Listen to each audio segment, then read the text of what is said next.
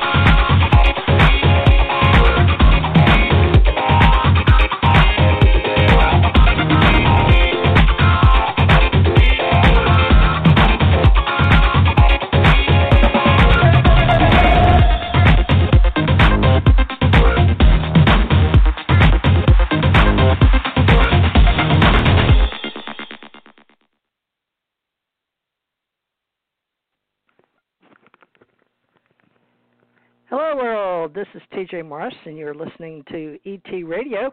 Welcome aboard, all you ground troops spinning around smartly on the planet.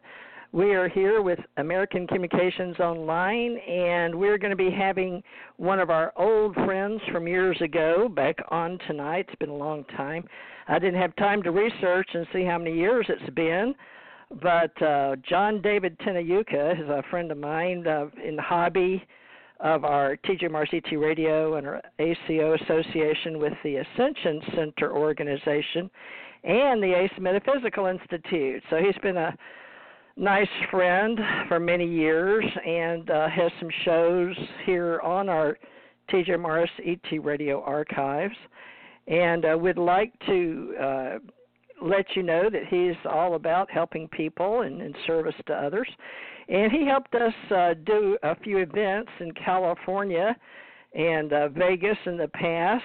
And he's agreed to come on and help me tonight because I'm doing my best to get back reestablished in my company since my daughter died. And as of March 15th is the day we went, and she passed after midnight in the morning. And so it'll be a year. And so I'm going to do my best to help people that are in our professional association and our hobby association, and most of them get in touch with us on social media.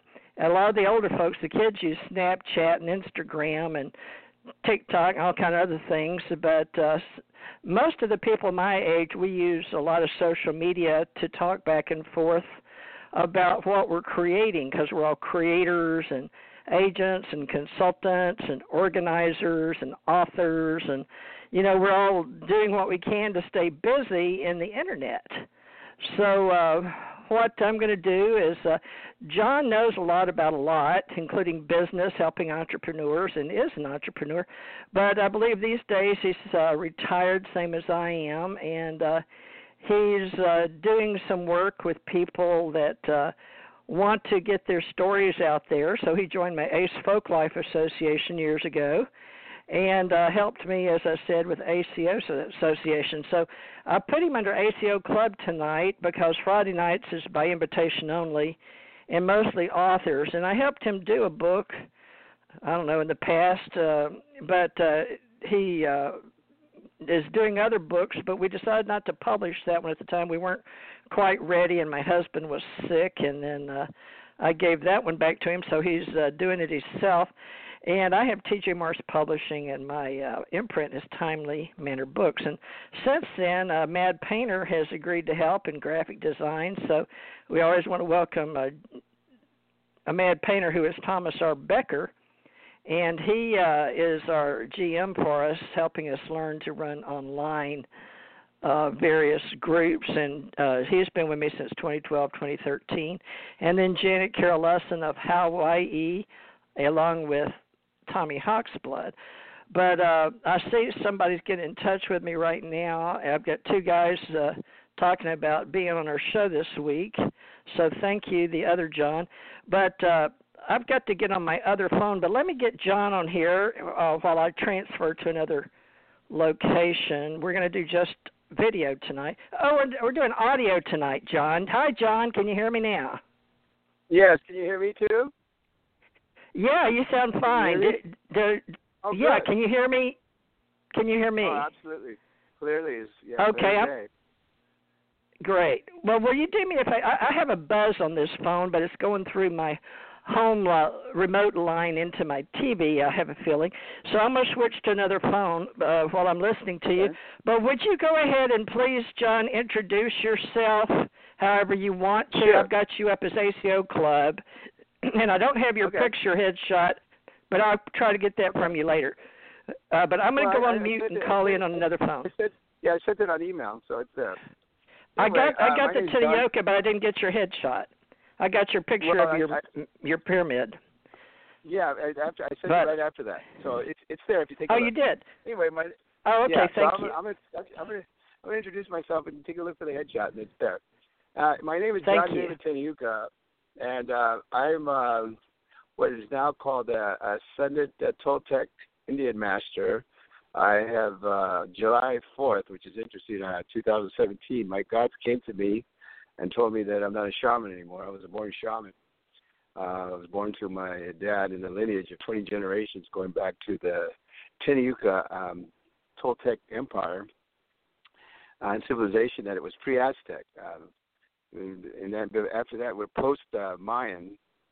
So we came out around after the Mayans went back into the mountains, and we took over as hunters, and then we created a civilization with two capitals, one in Chichen Itza, Guatemala, and the other one in Tula, which is Tenayuca in Mexico, which is at that time above 90 miles north of Mexico City.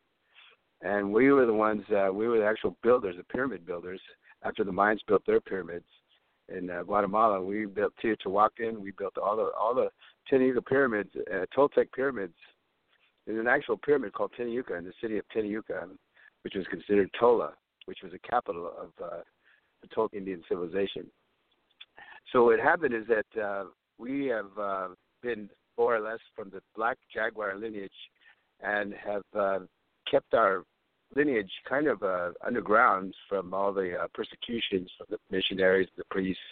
And then the Aztecs conquered us in the year about 1300. And what we did is we migrated north to Texas, and there's a state park, an archaeological state park in Arkansas called Toltec Mounds Archaeological State Park, Arkansas. So it's ancient. What happened is they're all over the United States. They're actual Toltec mounds, but a lot of the Indians try to claim them as their sites, their monuments or what have you. But they're basically unexcavated pyramids. So we were all over North America, South America, and before that was there was also the Inca's empire, but we were the biggest because we had two capitals and we were pretty big metropolitan, and we came around after the Mayans, so we were around 1,000 years. We built the pyramids. Then the Aztecs conquered us, and then we migrated north, and then we became merchants and mercantile people that were doing business from Texas and Arizona and New Mexico, and then we went down south to we just traded things. We were like business people. So then after that, I came into my dad's realm of telling me that I had to have a son. After 20 generations, it was time to have another son and keep the lineage going. So we've had to do that, and I was more or less really convinced and brainwashed and told that at a very early age I was brought here to Earth to have a son to keep the lineage going for the Tenayuca lineage and the Black Jaguar lineage. And it really was interesting because when I was born, I didn't realize that was my job.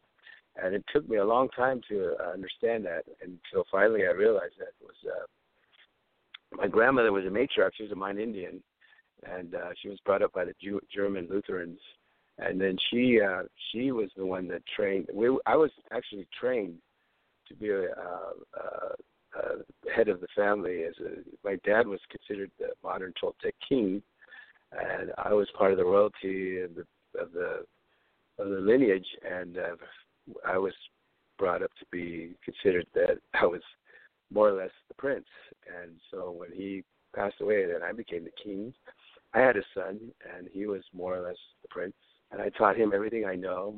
And then he was explained to do the same things, to have a son. My grandmother, everyone counseled him, told him that he was supposed to have a son. So actually I have a grandson now, and it goes into 22 generations. His name is John Paul Tenayuca. And I brought him up at 2 years old. Till he was, I took care of him when he was 2 till he was 4, 6 days a week.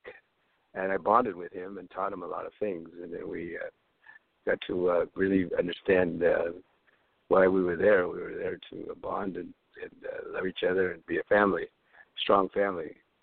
So it was really great. I really enjoyed everything. So then what I have done is I went into studies. I retired at 45 years old, and I studied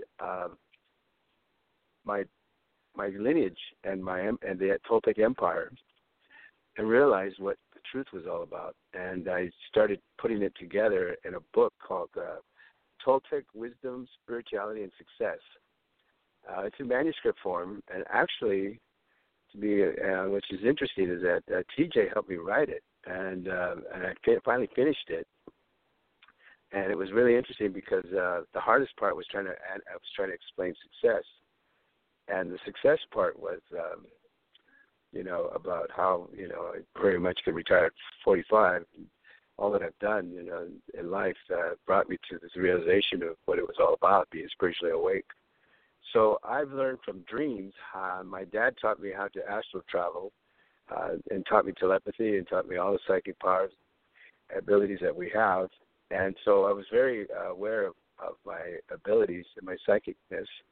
And so I got in touch with the spirit and the Native American beliefs that my dad taught me, and basically told me that you're the island of truth, and that everything else around you is a sea of lies and deception, and that you have to believe in the truth first, and that the truth is why you're here, and that you never lie to yourself, and always be honest with yourself, because the worst kind of lies you could have is to lie to yourself. Those are the worst kind of untruths and the lies that could they'll always lead to shame and disgrace and tragedy. So I was taught that real early about truth, and whenever I lecture, I get into being a humble spirit, speaking from the heart and truth. I also became, after I was ascended Toltec Indian Master in 4th of July, I was also told by my gods that I am also a Toltec Dream Master. And so what happens is I really understand how dreams work and why we were dreaming, what is the purpose of our dreaming. It's biblical too, and also it's very important that we understand our dreams. And if we don't have our dreams, then they're being stolen from evil spirits in the spiritual realm. And I narrow it down. I'm going to explain the simplicity of the binary system. I've studied math like a mathematician, and I understand how we work in this world. And I'm going to explain my theory in a way that hopefully will be understood.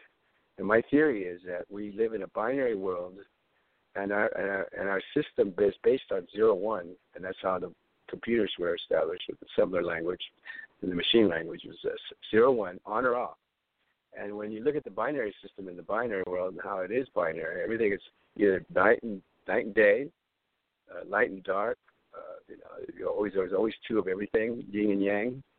And it all makes sense, because then after that it extrapolates into scientific notation and quantum theories and infinity. And so when you get into infinity, you get into eternity, and you realize that there is a concept that the cosmos relates into the idea that everything is infinite. And then it's like you have to wrap your head around that and realize that there is an infinite number of possibilities for all things to happen. And you have to keep your mind open to that. And then when you understand how your mind works, you have to get into your third eye, which is the pineal gland, and understand that the mind's eye is the one that really sees everything, and psychic abilities come from the mind's eye. Our actual visual eyes only see 10% of the universe, and we're basically blind to the actual dimensions and all the color spectrums and all the things that actually exist, because our mind's eye can see that. So when I get into dreams, which is the dream works and analysis and how our dreams are an alternate universe, that's how I feel that we become multidimensional, because I believe that when we go into our dream life and our dream world and our dream state, that's where we actually really go into the planes that I want to say are basically going to the binary system again. There's only two planes. There's the physical plane with all the physical laws that flesh and blood exists, and then there's a spiritual plane, which is the spiritual realm that I call the realm, which is spirituality of what we can't see, but our spirit sees it, and our mind's eye sees it, and where our psychic abilities see it, we sense everything. So when we go into our dream life and our dream world, our dream state, I've realized that I've learned to astral travel in the astral body in that state. And to me, it's the altered state of the subconscious, which is actually more powerful than the conscious mind, because in that dream state, when we lucid dream, we actually get into the position and understanding of what we're dreaming about is our reality in the mind's eye. So we can get into our creativity and our creation of all things. And when we get into that, we are the creator of our reality. It's true when we get into our dream state, because when you lucid dream and you realize you're inside the dream within the dream, a real good movie about that was The Inception. When you go into all these different levels of dreaming, it's somewhat like that, but it's a little more simple. It's just you stick within the dream, and then you realize that when you're dreaming within that dream, you can do all kinds of things. You get into the creation of your imagination, and your imagination takes root of everything that's going to go on in the limit. And there's ideas of all possibilities, and that nothing is impossible in your dreams. And I've learned to manifest from my dreams to get into a lucid dream state, and I've had a lot of groups that really grew big and powerful from it, and Facebook, and then they shut it down, because it's so amazing how our dreams really do run our life. And it's almost like it's like a computer when it's the background the system. Our system is the dream. And when we dream, we have to have ownership of our dreams, and we have to remember our dreams, because we manifest basically our reality from our dreams, and we model a lot of things from our dreams. And in our dream state, we look into the future. And when we look into the future, whenever you have a deja vu, that deja vu is actually a dream you've had of the future, and then you're flashing back to that moment again. And then you realize, deja vu, oh, yeah, I was here before, because you dreamt it. And so that's the deja vu moment of the clairvoyant dream that you had, and you realizing that from that clairvoyant dream, you're deja vuing into the future. And that's how that, I believe, truly works. So I go into the realm, which I call the realm, and and I've seen all the dimensions, because I've astral traveled, and I've gone back to and what you're going to find out is that when you realize that to me, the Da Vinci Code is the genetic codes. And in your genetic code is all your ancestral memories of your lineage and your star family. So when at 6 years old, I was abducted by the ETs, and I was brought up into a ship. The thing that happened to me, and Dr. Jacobs is a real good person of that, is that I wasn't dreaming. I really realized that I was being taken against my will into a ship, and they were going to do some experiments on me. And I was fighting it like a wild animal, and I remember every second of it. I remember it like yesterday and tomorrow. Possibly that's what created post-traumatic syndrome disorder, because I have very, very strong phobias to doctors and clinical clinics and hospitals and anything that's medical, as far as if I'm going to get a blood test or hypodermic needle comes close to me, I completely start reacting very negative, and then my blood pressure goes really high. And a lot of times when I get my vitals, because I'm in a situation where my phobias is getting so much anxiety and panic attack, it goes up to like 240, and they think I'm having a heart attack, and it's time to call the ambulance. And I keep saying, no, it's a phobia. I spent 35 years in studies trying to overcome that phobia, and I can't. It's a very deep, dark, negative experience, and I can tell you why. Because during that abduction, and I sent the picture to TJ about the artist rendition of that abduction. When it came time for the big needle that was going to come to my head, against my will, which they had something strapped around, and they were forcing me to be subject to that needle. It was a big needle. It was like really, kind of freaked me out. And that to this day, any needle that comes towards me when I get a blood test, I faint, I pass out. I just, And so what happened was this big needle was coming to my head. And now later on with Dr. Jacobs, I realized that they're extracting your pineal gland they're extracting from your pineal gland, because I understand there's a hybridization program they got going on. And from that hybridization program, they are using the pineal gland to try to put a soul back into a body, a hybrid body that's basically soulless. It really doesn't, it's almost like a clone. A clone doesn't really have a soul. It has all the genetic codes of your background and your character and things, but it's not the soul of your body. And the soul can be taken, and it happens when you die. Your soul leaves your body, and then it goes into a couple of things happen. I've had 21 near-death experiences. I know what happens when you die. Basically, you go into a near-death experience. Your consciousness gets so enhanced that all of a sudden you start time warping, and things start happening in nanotechnology seconds. Billions of a second, you live lifetimes again. You live your whole life in a second, in a billions of a second. And then what happens is there's this light that everybody thinks is God, and that you're supposed to go into the light, and then you're going to go to heaven. Well, it doesn't work that way. You go into the light, and it's like the same light that abducts you. It takes away and zaps your memory. It programs your memory, and I call the controllers.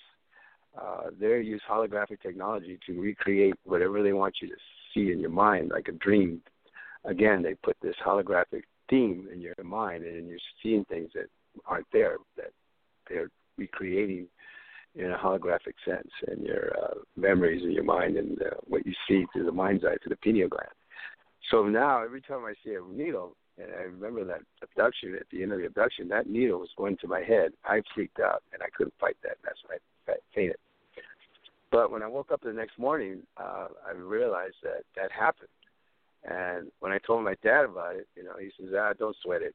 Star people are your star family. My dad always knew everything about, seemed like he knew what was going on about everything.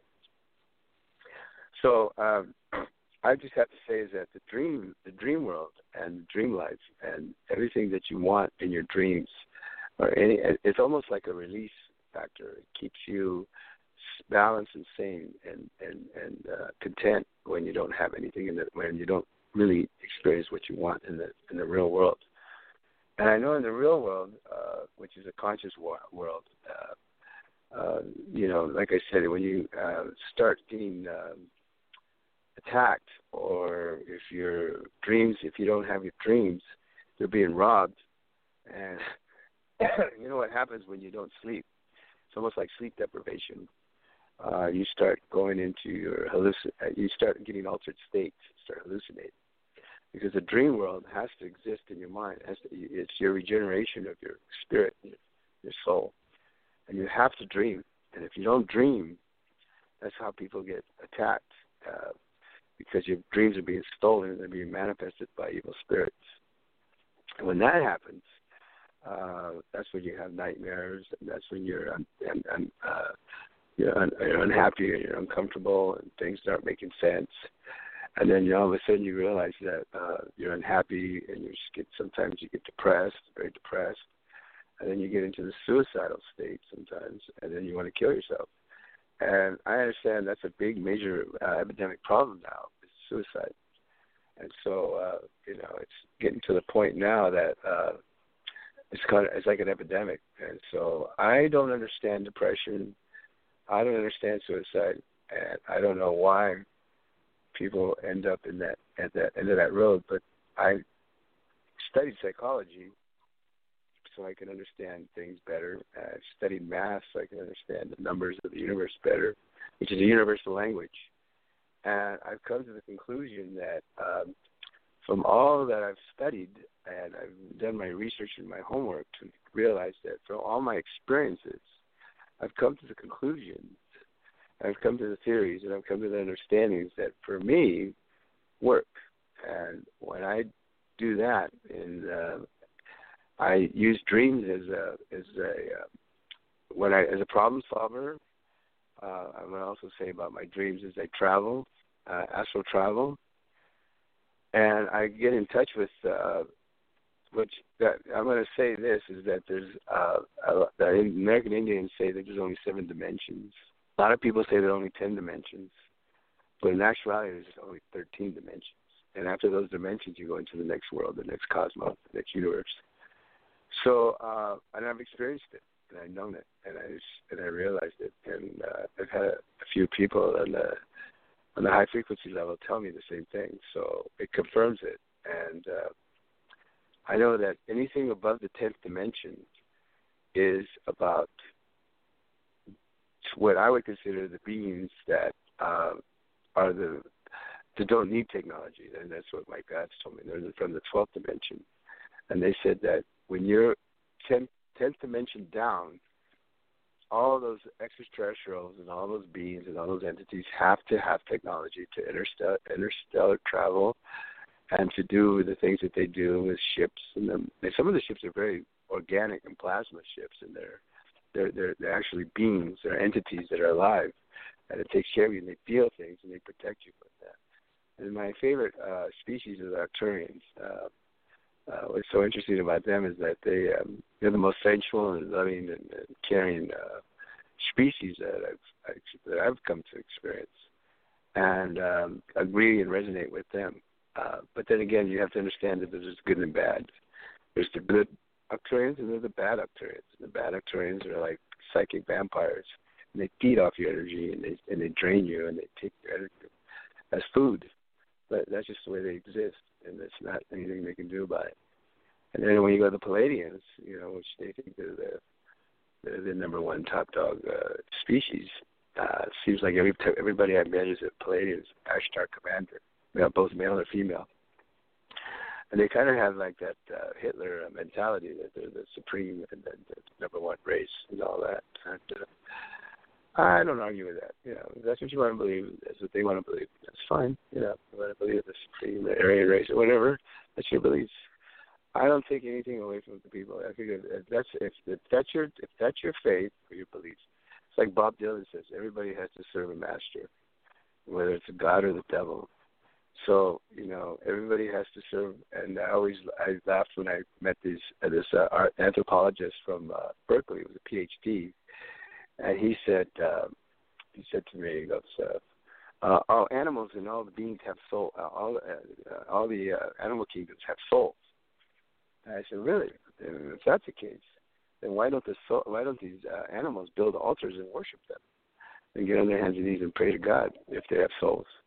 Because all souls worship their master. So anyway, and I've come to that understanding. My dad told me a lot of things about everything. He never lied to me. He came from the Native American beliefs. He was the modern Toltec king. He kind of ruled his kingdom with an armed fist, and he was very, very, very powerful and very smart and very interesting, I have to say. I learned pretty much everything I know. He trained me to protect and how to protect myself and protect others that will be in the family, my sisters, everyone. And he taught me a lot of everything. And I pretty much don't want to talk about, what he's taught me, which is both good and bad. But all I could say is that I learned a lot from him. And pretty much he was always telling me the truth. And I accepted his truth. And I have always honored and respected him as my father. And I've never dishonored or said anything bad about him, because he did a very good job of bringing me up. It was very harsh and brutal, but he taught me how to be a man. He taught me the reason why I was here, and he taught me why I had to have a son. And he taught me a lot about what you learn, in terms of about the star family, to our star family. Our plan. Always, when I was a kid, talked about the sun and the moon, and 3 suns and 2 moons. And when I went to the Belize 667, which is 465 light years away, and NASA just discovered it about 6 years ago, I came in contact with the planet and the entities there, which I would call my gods. And I got to meet them, and my dad brought me there, and I realized what it was all about, full circle, and I realized where I came from, and I realized where I had to go. I realized why I ascended. I'm not going back to Earth anymore. I'm not going to be in the vicious reincarnation cycle. That's why I've been 21 near-death experiences, because I wasn't ever to go back to the reincarnation cycle. That's not my manifest destiny, and I've been told by my gods to write about everything now. So now my second book that I'm writing on that, and I'm not in a big hurry to publish them yet, because I've got a lot of stuff to do as far as translation, the design of the book, covers, the Tenayuca symbol, the pyramids. It's all going to be put on the books. The second book that I wrote that happened between January 2017 and May 17, 2019 was what happened on my way to Sedona. And it reads like a psychological thriller. And what's interesting about that book, and it's not right now being reviewed by a publishing company. But they told me that I don't want to mention the publishing company right now, because their agent just called me the day, and she was telling me that they're still reviewing it, and this is going into months now. It should have been weeks. They were saying that they didn't want sex, profanity, and violence. And basically that's what happened in the book. There was a lot of violence, and a lot of sex, and a lot of profanity. But it wasn't meant to be like that. It's just that's the way it turned out.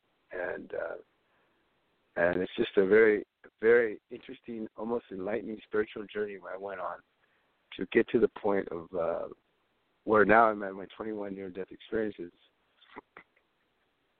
And I've come to the understanding that what I do know is the 13th dimension. I'm under oath not to talk about. If I do talk about it, I somehow get punished or lose my powers, and I go into a Stephen Hawking paraplegic state. And because of all the near-death experiences I've had 7 near-fatal car accidents, I've had 7 overdoses, and I've had 7 near-fatal drownings.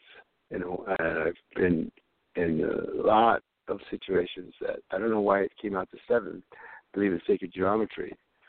But all I know is that I can say is there is a lot of knowledge that I got out of all those experiences that's given me a very good understanding and conclusion and understanding of what it is, what life and death is all about. My 2 favorite books that I always recommend to everybody who wants to read, spiritual handbooks next to the Bible, is The Prince, Niccolo Machiavelli, which is a very great book that talks about, the prince having to be trained to be the king or the pope. And that process is all about how man is still the same. And he doesn't change. He's going to always have wars. And I was talking to TJ about the Matrix being a man-made system. That, it's a man-made system is the Matrix. Anything that's man-made is basically called the Matrix. And so I've come to the conclusion that there is a lot of misunderstandings and a lot of understanding that can come out of knowing the difference between good and evil.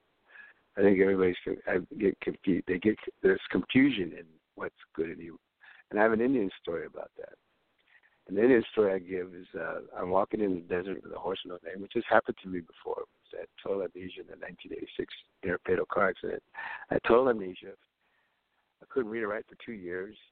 For 2 months, I didn't know who I was. It was really severe. I had brain damage on my left side. And it was probably the hardest time of my life that I had to come back from the abyss and learn how to, and so one of my sayings is if in order to succeed, you have to remember how you survived. And that's been my motto for a long time. And then what does not destroy me makes me stronger, Frederick Nietzsche. Anyway, I know TJ was going to go off on the other phone, and I know she wanted me to talk, and so she normally was going to ask me questions. But what I'm doing is I'm just going through my synopsis and discourse of what my reality is about and my purpose and understanding of why I'm here. And all the near-death experiences I've had to come to the conclusion of why NDE is what it is.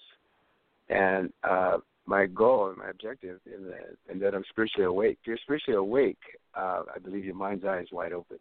And if you're spiritually blind, I believe it's closed and you can't see into the realm of what's going on around you because you're blind. And spiritually, if you're not blind, you can sense everything. So I'm going to see if TJ is on the line. TJ? Yeah, I was done. You did pretty good. You could. And I wanted to sit here and say that if you had any questions, and if you want to, whatever your format or whatever you want to do, I think I was giving a synopsis about what it's about for me to explain who I am and what it's about as far as being spiritually awake and what the dreams are about, and how they affect you and what their purpose are and what they do for you. So anyway, dreams. Yeah, Can you hear me? Okay, I changed phone.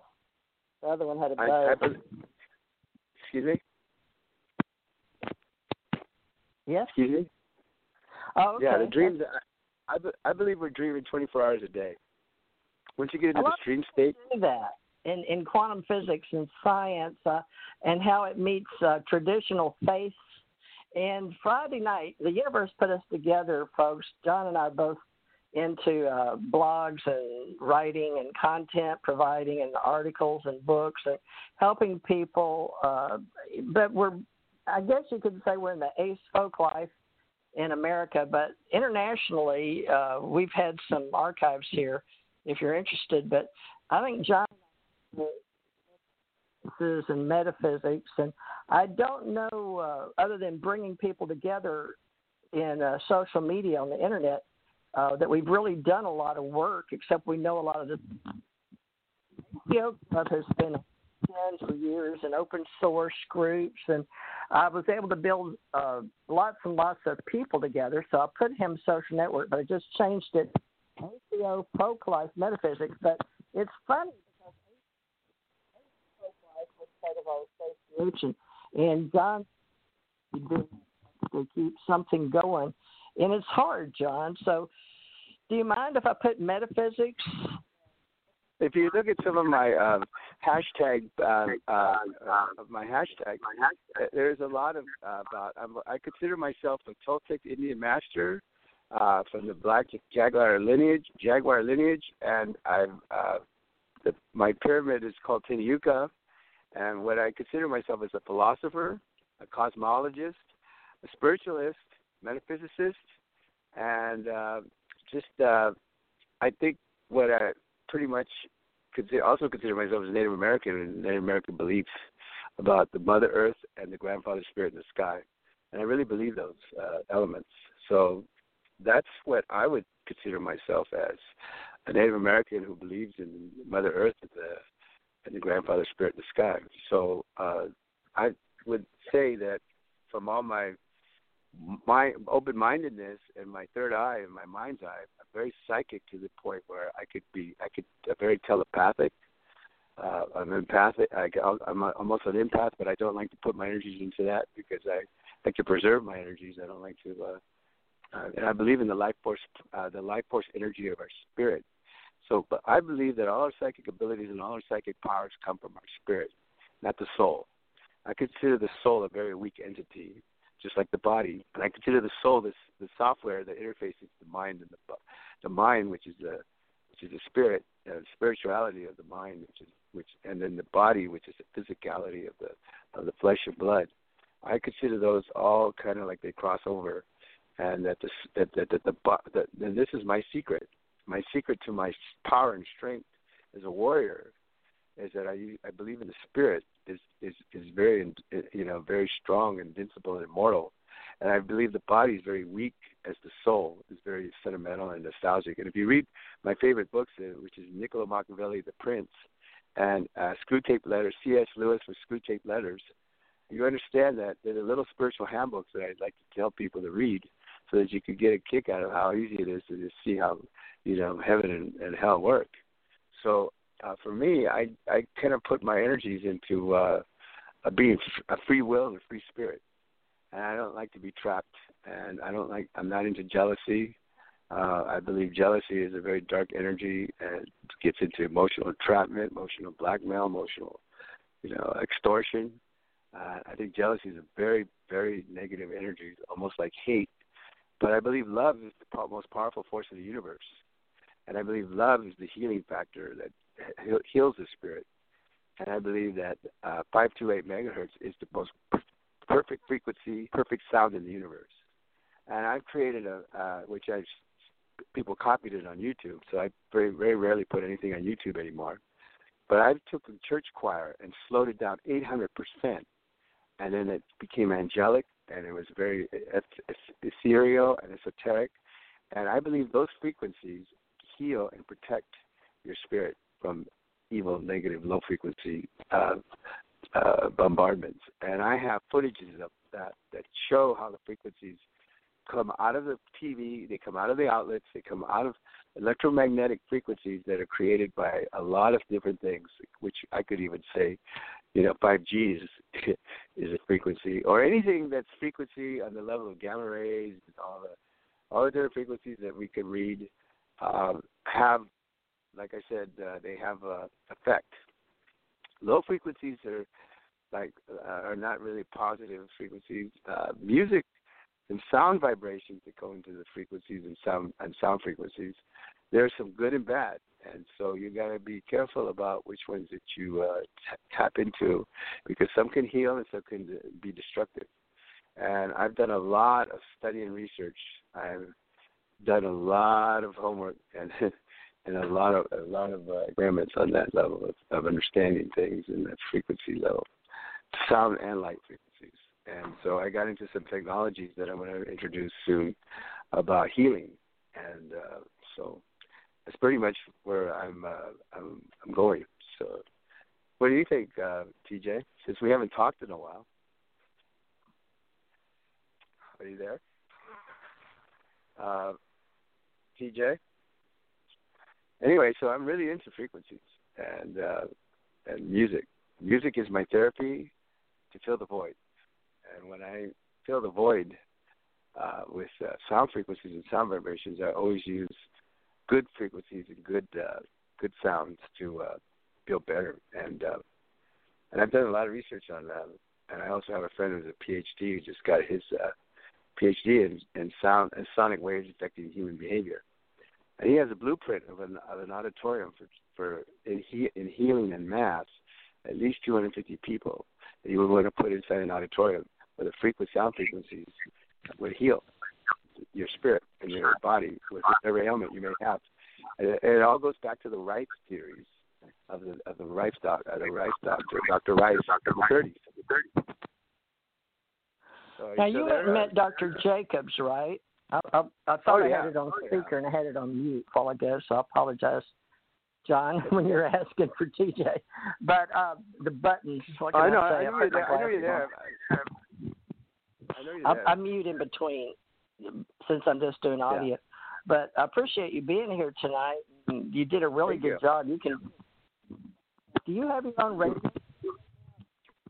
Excuse me?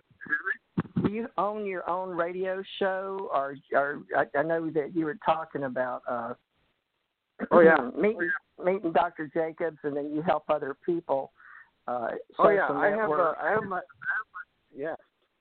I have my own private. I have my private broadcast going on. Like you know how Periscope works. I was in the forefront of Periscope. I remember when I first joined it.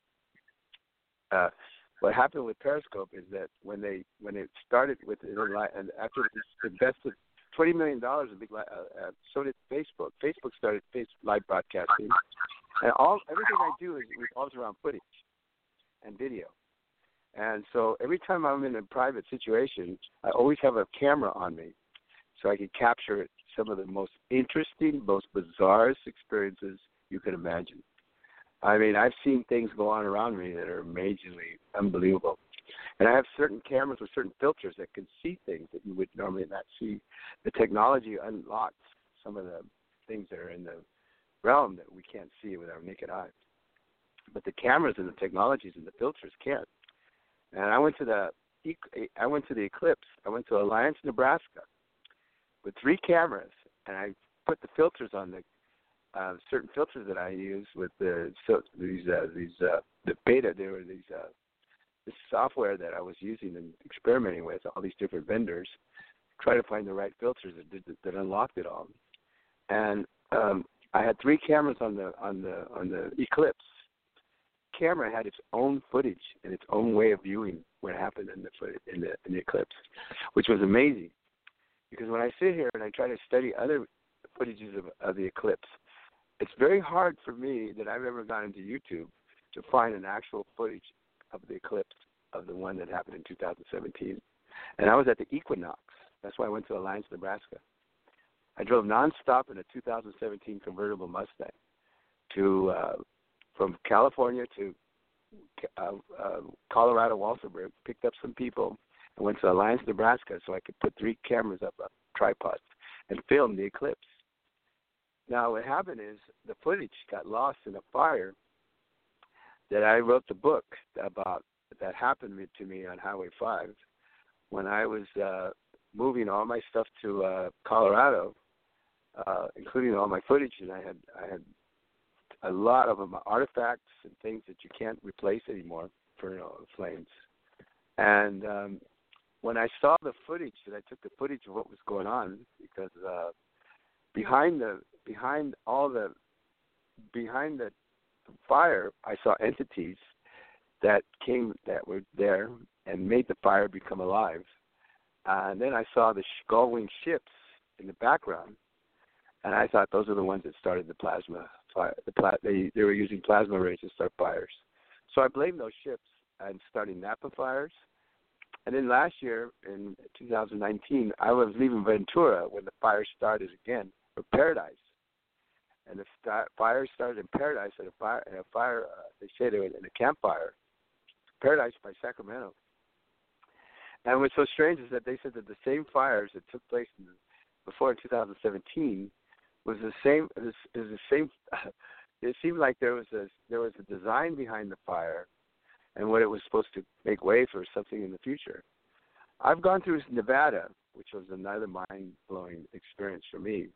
That I went through Nevada in 1993, 91, and I've been through Area 51 when it first opened, and it wasn't really the way it was now. But at the time when it first opened, I saw this being right across the street, right across the freeway from Area 51, and I had a carload of people. I was going from Reno to Vegas, and I was on that freeway, which was like 93 or something. We didn't even know what it was. Area 51 hadn't even existed yet, and there comes this being running across the freeway, and everybody goes, "Did you see that?" And I go, "Yeah, did you see that?" And it's exactly the same being. That the legs are backwards. They're backwards. I don't understand. And I've seen this being before, going running across the freeway at other underground military installations, and I don't know why that being has to have those legs backwards. And that's what it's about. That you say that. It has something to do with the folding and how they travel. Yeah. But I've seen somebody. There's a guy that does Project Runway now for Heidi Klum, and when he was standing there, I know this sounds funny. I guess it's just how my brain thinks. But on the movie, you know how we watch television, our programs, our friends of ours own programs, and he was one of the winners. But he now does the shows as a mentor. And when he stands and they showed him silhouette, you know how they'll do, just from the camera's point of view, and you and I both use cameras, but his legs reminded me of that. And it's odd that a few days later, after my brain recorded those folding legs backwards, it's mentioned that study synchronicity and serendipity. But I wonder why that's up. You think it's a ET thing, or it's just we know ETs are on Earth and we are ETs and we're on the little orb spinning around in space, so we're all alien and we're all in space. So we're space aliens. But what is that about? I believe they're part of the insectoids. You know, the ones that are they look like praying mantis. There's an abduction. There's an insectoid that's supposedly the top dog of the abducted. There's the reptilians, and then there's the Greys. The Greys are. I'm going to tell you what the Greys are. Who the Greys are. The Greys are us from the future. We have been so cloned. We got into the transhumanism agenda, and we took the mother out of the nuclear equation of the family, and then we got into this cloning process where we became so cloned we became sterile. And then what happened was our race started going away, and there was no more of the normal reproduction process because we thought we were God doing the cloning. So now the Greys are coming back with the help of the insectoids, which are still, I guess in the future they still exist in that state. They're trying to correct the mistake of the transhumanism agenda that they have made right now as we speak. That's what the whole hybridization program is about. That's what I told Dr. Jacobs. He didn't know what to say because it was like so out there, my idea. Trying to correct the transhumanism agenda mistake of cloning us into sterility like donkeys. That's what I think. That's my theory. What do you think, TJ? Well, they're humans, but they're small humans. Some of them hold this head, right? Mm-hmm. That's my assumption. If you look at them from the side, you can tell because it's like there was some in one of those movies, like Contact, or with who is that guy? Smart Manly Man. What is that actor's name? Anyway, he was in one of those sci-fi movies, and they had those beings, and they popped their legs backwards. So that's what I've envisioned in my mind, right? And that's what you're talking about, right? They ran across the highway, and instead of their knees forward, they somehow explain what you saw. What I thought. It's like they could go either way, right? Grasshoppers, or they pop them backwards. Yeah, exactly. Right? I think they're from the insectoid family, the ones that supposedly part of the abduction process, and they're the ones that run the show because they're really strong-minded. And I think so it depends on the egos of the people that are programmed in their biologicals, because some of the egos say the insectoids run the Greys. And I've worked with humans that are called Andromedans and Nordics, and they're peace lovers. But they, the ones I was trained with when my husband was alive, the Greys said that they're, at least this was my indoctrination, that the Andromedans worked with the little Greys. I know there's all kind of people that talk about the Greys, but we'll talk about the ones from 47. That their planet was destroyed by some big Wolverine wolf guys like. They said Gene Roddenberry was part of the Ennead 9 in that take-in when they had Werner Erhard and I don't know, Ron Hubbard, and all these people were sort of briefing on the past, our ancient cultures, right? Of course, kids today, it's all over folklore. But they were being briefed on the various kinds. And some of the Greys' stories intermixed. But somehow the egos back in the days before we had the Internet, they were putting together the various types of Greys. And that's why I want the folk life history, because traditionally we have all those from, hundreds of thousands of years, and the Sumerians and the Anunnaki stories. But what about those that we do study in today's passed down, not just ancient wisdom, but now, I don't know if you've researched it, but who believes the insects, like you say, like a matter of fact, And a lot of people say matter of fact. Now, me and you have died, so we have our own, what we've heard and experienced here, written, which is just oral written tradition. But then what about that goes back to the soul? And maybe, let me ask you, because it's asked to me, where do you get your story from? I mean, if you saw them run across the road, did you go back and reflect on any past life experiences? Because No. All you know what? types. I'm a walk-in. TJ, I never told you this, but I'm a walk-in. Okay. A lot of people said that's what I said. I said in the 80s I was a walk-in because that's what Ruth Montgomery told me. That's back in the day in the early 80s when I was just sort of waking up after the 60s and 70s. But walk-in, that folks, you can be born here, but then you can still have an awakening. And then we have another conscious. But a lot of people that are interdimensionals have awakenings into different, we call them different personalities. It used to be bipolar personality or 7 like Sybil. But now in science, we're discovering everybody has various levels that check in and out. I guess it'd be programs. You download some and others you bring in. But explain then walk-in and personality traits, because we're talking about grays, but it's you and me, and we're in human form. But I'd like to know your history. Why? Because remember now, we're talking to people that can't see us in audio, but I'm really glad that you brought up or evoked in metaphysics those beings running across the road in Vegas. Because I've seen those I saw them too, twice. and then I put it in human form. Can you help me out here? Because, you know, you see grays, I see grays, people work with grays, but I've never really come across very many insectoids. Now, I have been seen humans with insectoid, what would you say, like the guy that looks like I've seen them pop their legs back and forth, and I can't do that. So, and you think they're insectoids. But you also think that they rule over the grays, and the grays will disagree with you. But that just depends on if you're talking to a gray or insectoid, I guess.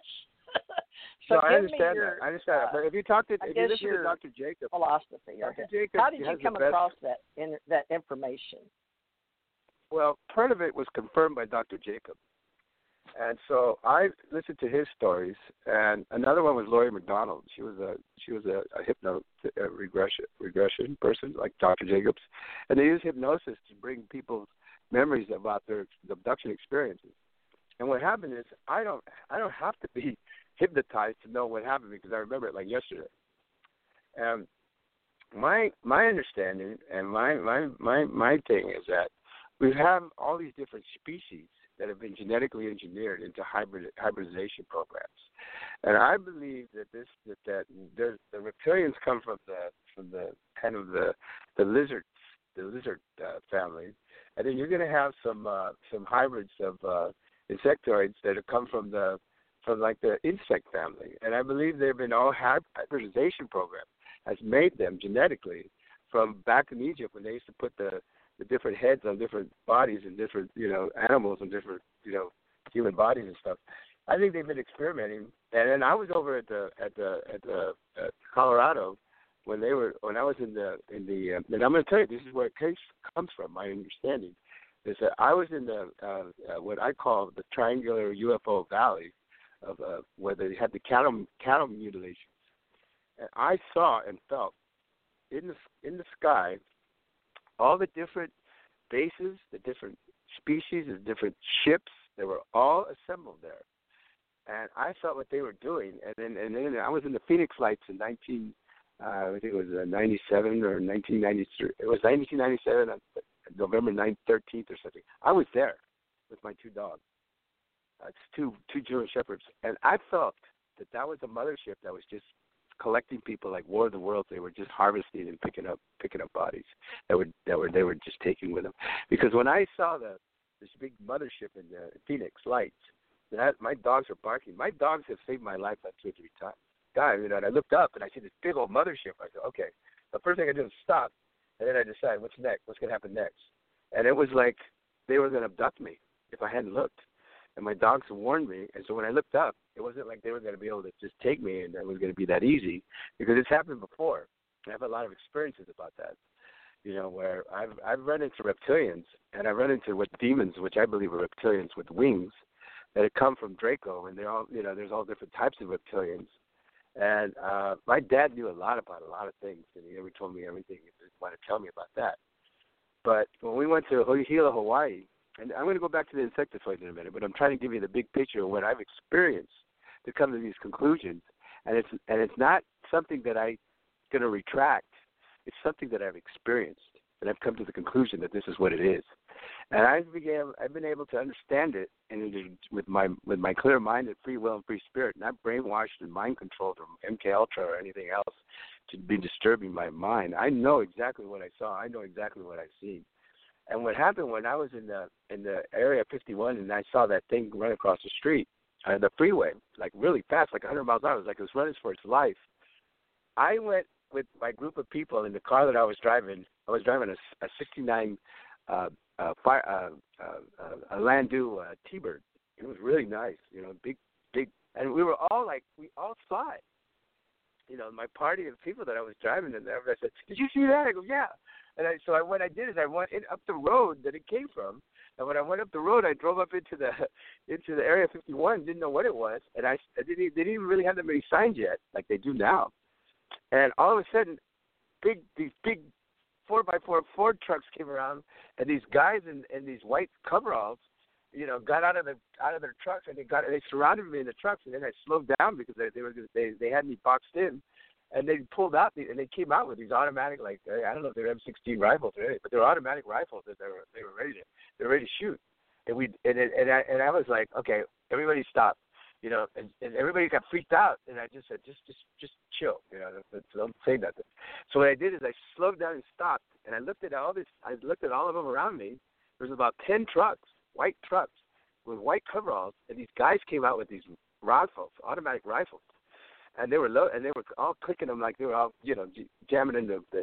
And then I just sat there and I looked at everything, and everybody was like, "Are they going to kill us?" And I said, "Just shut up, let me think."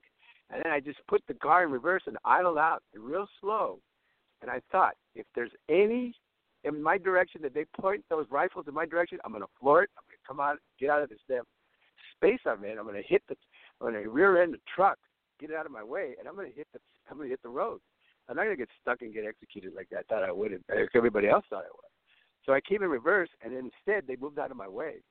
And then when I got to the freeway, I was so adrenaline pumped because it was so. I was fight or flight, and my adrenaline was so pumped that all I could do was punch the car. And I'm in a 69 T-Bird, Landau, which was a two-door coupe. And I just punched that thing, and that thing went 140 miles an hour, man. And I drove that way for like halfway to Vegas because I was so unbelievably charged with that moment of life and death. And that was my experience. And that thing that ran across the street, the freeway. And I said to myself, he was trying to escape for his life.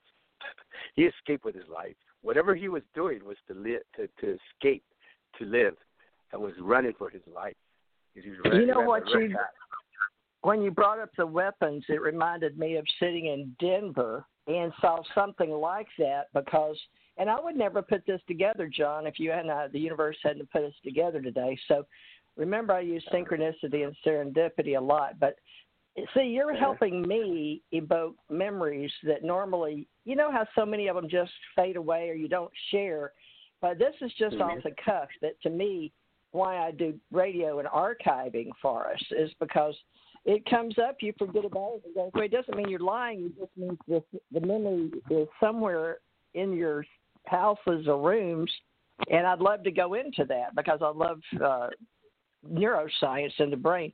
But what happened is I was sitting at I think it was TA when I was driving a big truck, and I had to deliver to Denver a lot. And in this big hole, they were building the new airport. And my husband and I were sitting inside the TA, and all of a sudden, all these men in gear, black gear and machine guns, when you said gun, I saw this vision in my head. I remember sitting there and seeing these men run in, and people didn't even see out the windows. And I thought, surely I'm not seeing this. But it really was. I ran into I didn't have a cell phone then, so it must have been, in the 80, it was 2090. It was during the Phoenix Lights area, 98, somewhere in there, because that was my grandson's birthday. He wasn't born yet, but they brought him down 3/13/97. He was born 2000 or 1999. Anyway, when they were digging that deep hole something had come across. You know how they put up the wire around the interstate, because interstate was between where I was sitting and where they were building the deep hole, and we'd been watching it for months, right? Coming in, bringing stuff for the building the airport, but something ran into that. They came into the truck stop, so finally I went to the payphone, called the FBI, and they didn't know about it, but they showed up later because I called and came in a few suits to talk to me. And what the cover story was, all the men in black with the machine guns raided the truck stop because I think they were looking for something having to do with because we were talking as truck drivers about the big white light or UFO sitting down in the at the hole. So I wondered if they were bombing or when they were digging the hole. You know how we dig underground? We have lots of underground places. If one of those, like back in the day, got out or something. But have you ever heard of anything right there in Denver? Well, but that's what you make me think about. He was running for his life, right? So something and was running for its life. And it was in some kind of covered black garb, but it wasn't one of them. So I got confused. So I don't know what I saw, but neither did anybody else. So the men weren't too long before they were running in. So I think something strange come in the front door. I went ahead and sat down. And then later on, these guys, and it wasn't 5 minutes from the time, you come in the back door and sit down. But one of the FBI guys says that they said they were tracking some guy that came in with a truck driver. But I didn't know. And then another two men that were not FBI, they were like men in black or something, but they came over and were talking to a man and his son that said they saw something and I was trying to find out, but my husband was making me, come on, let's go and get out of this craziness. So, on the phone. I don't know what they saw, but my husband wouldn't allow me time. I just happened to be there. So you got the feeling that this thing was running, and people had guns or not with you? No, because they were fully armed with automatic rifles. Yeah, they were armed. And everybody there thought we were going to get killed, shot at, and we were going to die.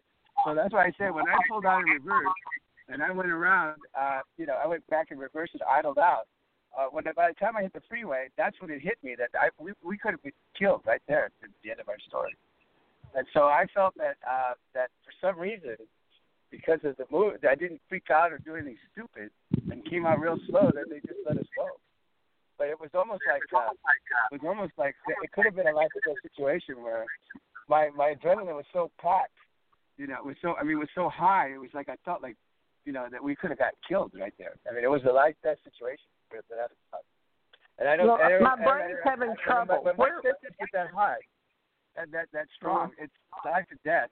I really felt that's what was going to happen to us, and that's what. Yeah, I got that rush too. It's an adrenaline rush because my brain was trying to put together what I saw, and several of us started getting together in little groups after all the ruckus happened. In between, my husband wanted us to leave. We were running, trying to check in each little group. You know how there were like civilians that drove cars. You've been in a truck stop before, and it was a busy time between 2 and 6, afternoon. But to have the guys come up with the guns, and my husband said, because he had his back to the door, but he didn't see him until I pointed him out, and he didn't believe me. And he was looking right at me. So, and he was a spy, CIA kind of guy, right, in and out of the country. So he didn't. He was like, I've never seen like here, so you can imagine it was very shocking to see what we were seeing. But well, now where were you? Because I was at a truck stop across from the Denver airport being built. You were in Las Vegas or at Area 51 No, I was outside the gate? 51. I drove into Area 51, the actual Area 51. I mean, that thing that ran out of there ran out of Area 51 and was running for its pure life. It was running to not be killed. And that's were you in construction then? What job did you have? It was just that one road. There's only one road if you go to Area 51 that goes into that airfield. and it's very simple to get in. You don't have a bunch of in and outs to get in there. That was the one that it seemed like it was open. Because they've had that gate. You know, we had the big Area 51. I'm talking about in the early 70s, in the 70s. Yeah, this is a long time ago. That's why when I heard about they were going to have that Area 51 was going to be invaded by those people, they were going to go there, they were going to rush it. Yeah, we're doing the run. I gave that story to everybody saying, if you go in there thinking you're going to do that, they're going to blow you away for trespassing and think you're a terrorist. And they have the right to do that.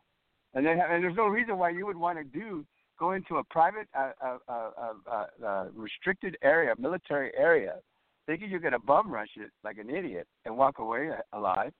They will turn the automatics on there, to anybody for going against. Yeah, we changed. I mean, that's just the law of the land. And the law of the land, any government comes down to the barrel of a gun. So if anybody goes there, it reminds me of the couple that went to Taliban, the Palo Alto couple, about, I don't know how many years ago, 5 years ago, during Obama. And she's saying they're saying, and they just got married, whatever they were doing, they said there's no such thing as evil.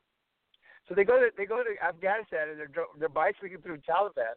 The Taliban catch them and decapitated them. Okay, now it's like, what were you expecting? What did you expect from that experience?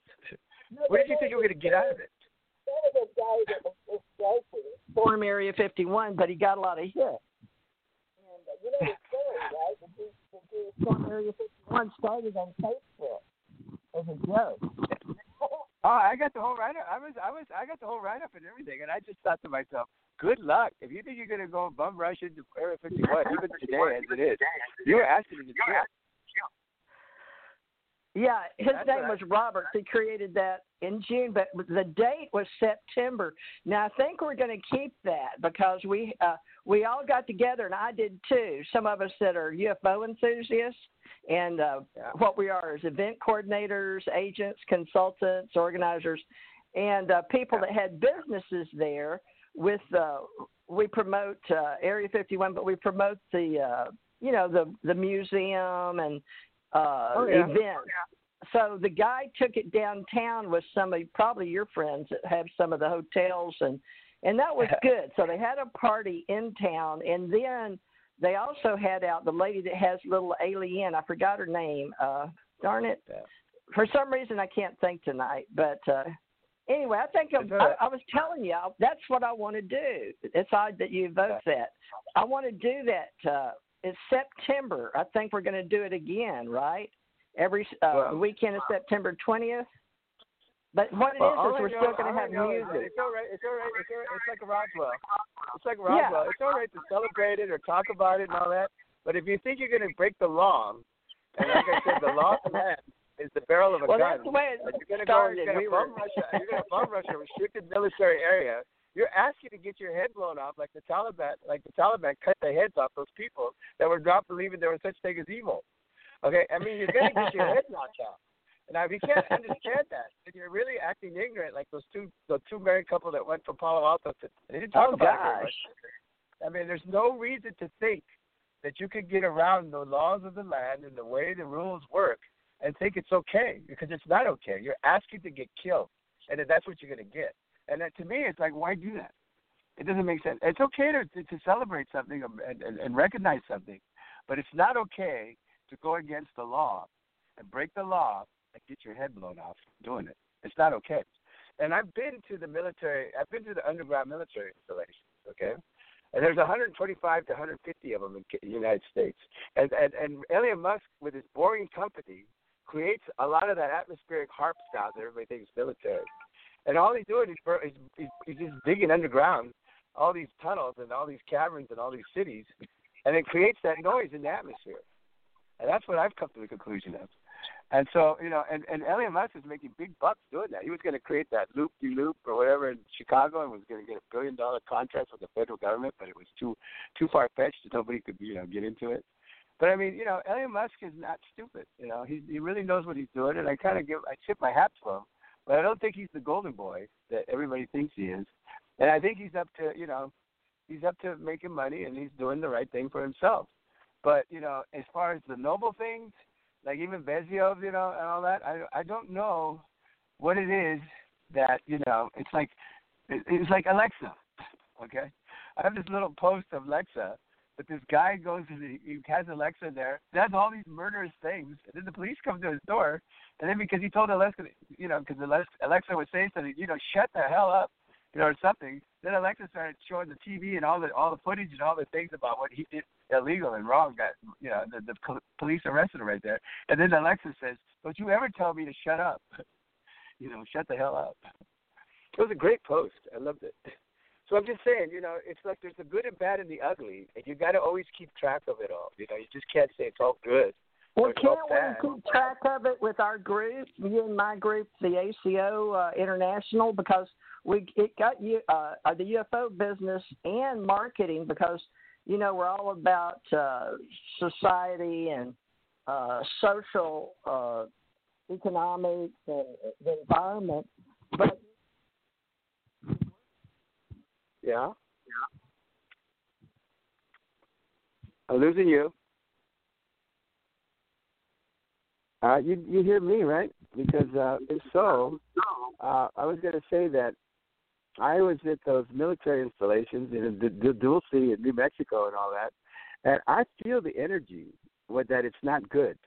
And I feel that when you're trespassing and you're doing things that you're not supposed to be doing, they almost have the right to take you out. And so it's like if you're asking for it, like Lawrence Livermore Lab, it's if you're going to places that you're not supposed to go, you don't go there, and you stay safe because they're protecting it. It's like it's secret. It's a secret installation, and it's meant to be secret, especially when it comes to weapons and stuff like that. So to me, it's just better not to go mess around with that kind of stuff, and it's safer not to do that.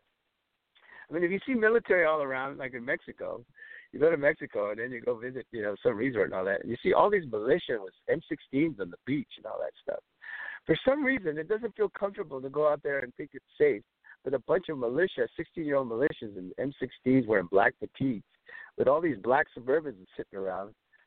Somehow it doesn't feel safe to me.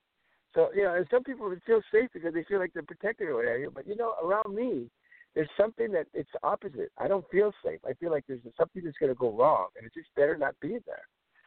So I don't. To me, I'm not a whistleblower or a conspiracy theorist, and I'm not trying to make these things up to buck the system. It's just what I believe is true. So and I very rarely ever retract to say that, what I'm saying is not true. And I've heard a lot of people say things and embellish the truth, thinking that it's better to keep lying about it because you can get more interesting information and make more money doing it. To me, it's like enough's enough not telling the truth anymore. And if you can't tell the truth anymore about what's really happening, then what's the point of lying? Because then it's not true, and then you're not getting.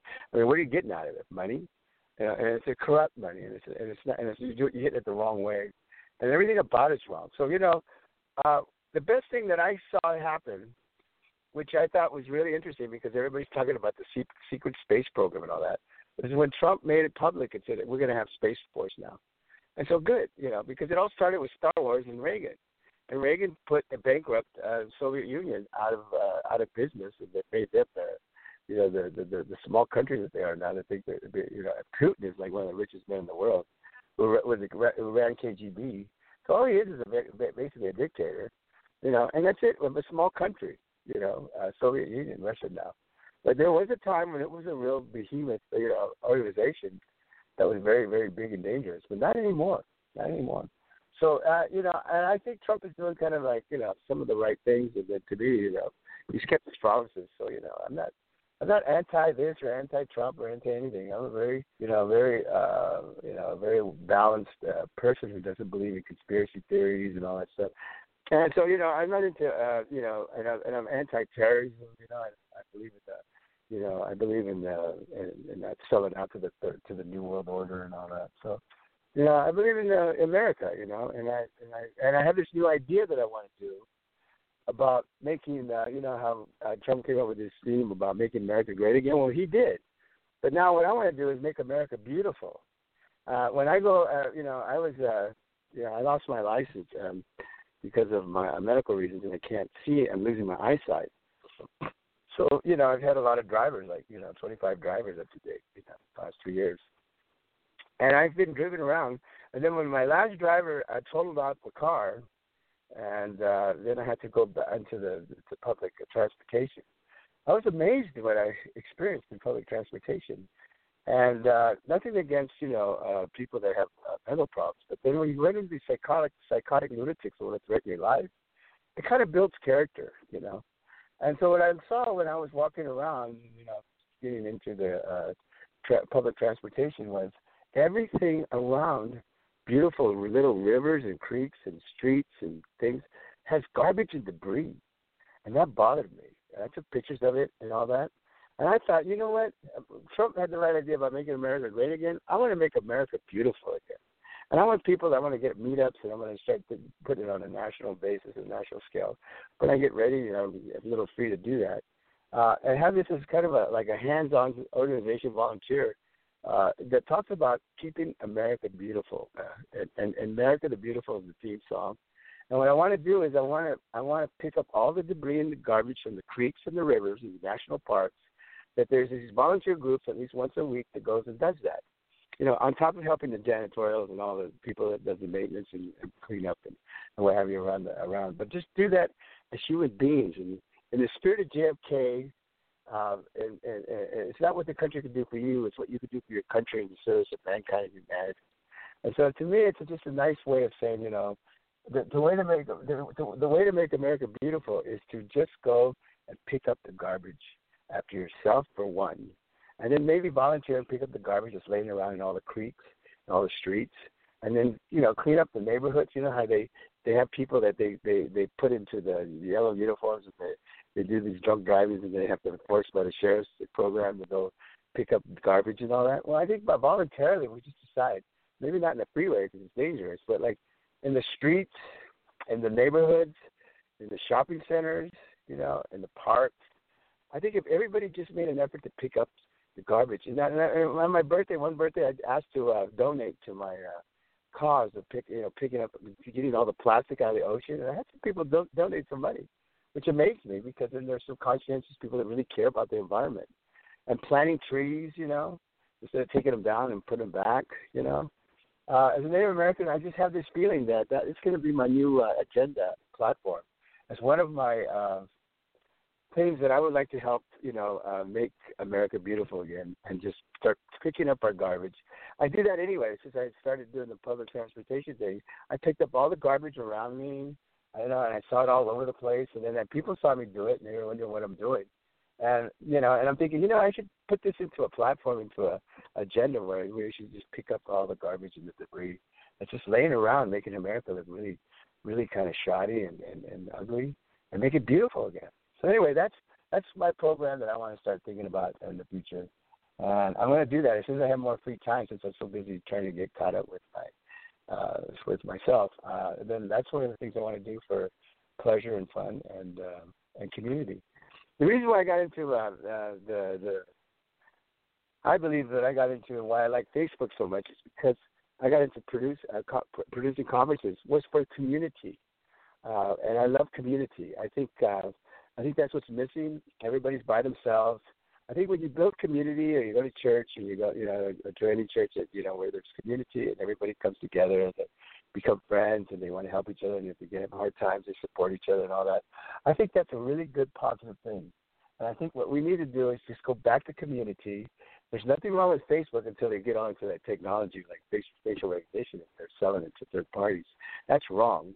And a lot of things like Facebook does is wrong. They fact check with these CNN reporters on scientific things that they know nothing about, just to downgrade everything. But they're doing better now, because I guess they figured if you can't beat them, we got to join them. So anyway, that's one of my things that I want to do. I wonder if that's so far-fetched. It doesn't matter. At least it's the idea that counts.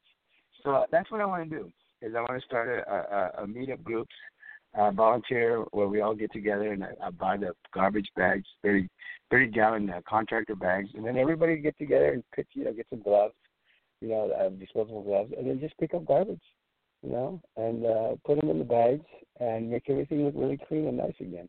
I think that would be a really great effort consciousness, for beauty, for awakening, and all that. So, anyway, that's my idea. I don't know if you agree with that or what you think of it, but that's what I was thinking. I don't want to take the whole show and talk. And I see that you come and go. I know you're busy, TJ, but I hope you enjoyed my conversation. Yeah, I can hear you. But I'm just let me go on a train of thought, which is really good because that's what I have to do. Is I have trains of thought, and then I just like to follow it through, and not without interruptions, unless I'm into the question and answer phase where you have any questions. But I really enjoy the train of thought, the stream of consciousness, where I could just talk it all out what I was thinking, and then get it off my chest. And so I hope it was okay. Can you hear me? Because yeah. I wonder, it may be the cell phone I'm using, because I hear you and then I'm answering you, but it's like you're still talking and you don't hear me. So it's probably. No, I don't hear you. I don't hear you.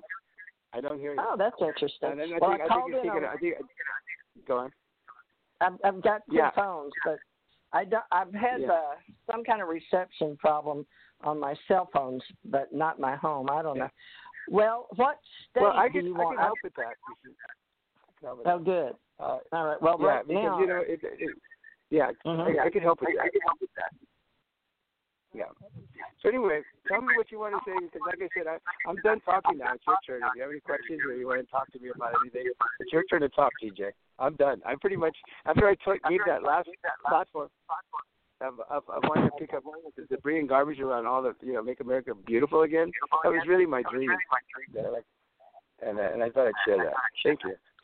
That's good with the trees and the anything you can do, and like you said, if you're an organizer and you can take action and together with people, especially in the towns. But for the last 30 minutes, we can talk about where we're going in the future a little bit.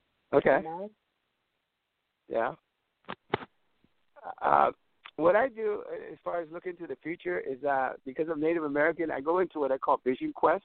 And now that they legalized psilocybin, magic mushrooms in Colorado, I want to go every year to Colorado to go on a vision quest. Check into a bed and breakfast inn that I know over in Walsenburg, and do my research in my to delve into this Tri-Valley, which is Lobita, Crestone, and Walsenburg, and it's the area where the cattle mutilations all take place. And there's an Indian reservation there, a huge Indian reservation, and the gods came to me in the form of sun rays and said, "This is your birthright, John. You should come here and start a big organization or whatever you want to do. Green Sky festivals, whatever you want to do. Come here and do it. You should do it. It's your birthright to do it." So that's what I want to do: is go on my vision quest and look into the future, because the sad thing about it is that every time I go on a vision quest, every year or two, I take a pound of mushrooms, psilocybin, which is my religious beliefs to do that. And I go to sleep eating them, I wake up eating them, and I eat them all day. That's all I eat for like 2 weeks. And I go really into an altered state. And for 2 weeks, I'm in a rustic cabin over in Mendocino family camp, way in the back, where nobody knows that I'm there. When I go along, I disappear in the back. Beautiful. It's like Sleepy Hollow, and then across it you got to hike around and you go around and there's the ocean and the beach, Casper Beach and Fort Bragg and all that. Oh, it's beautiful. And I go into another Rip Van Winkle state of mind, and into an altered state as an Indian, and I see the future. And what I see in the future, and it's possible tsunamis that change the continent. That the water will come up to Highway 5, and then all half of California is going to go underwater. And I see all this stuff, that happens.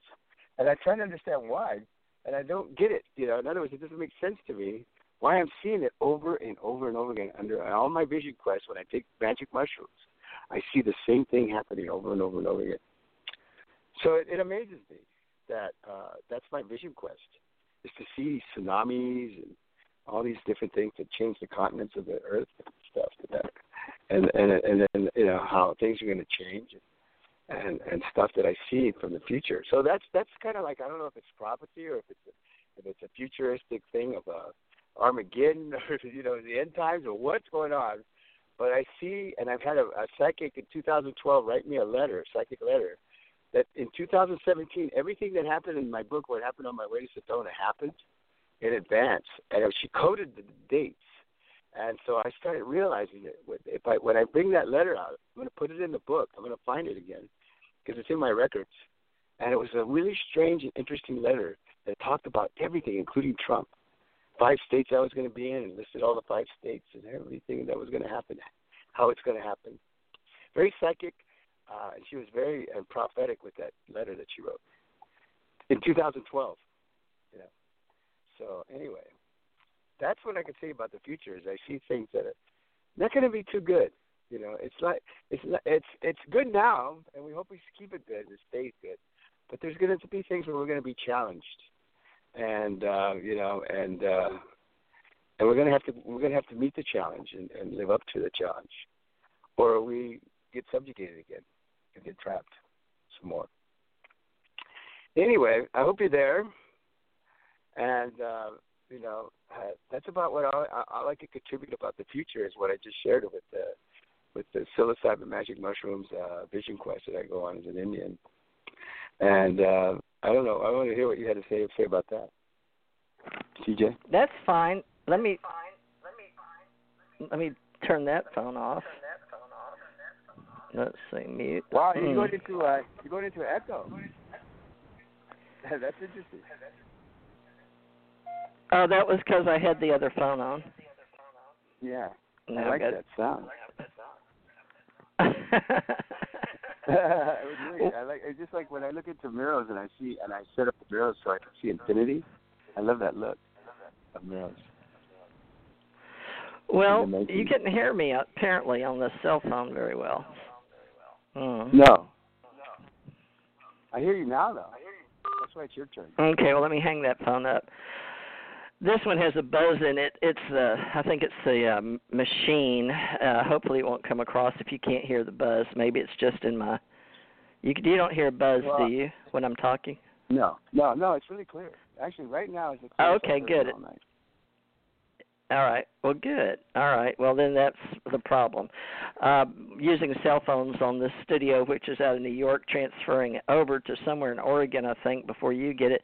Now, you've mentioned a lot of topics, and you like to social network and build teams. You and I were talking about team building, but I was talking to you about maybe meeting you during the, I didn't know you were going to call it, but yeah, the Storm Area 51, but they changed it to Alien Stock.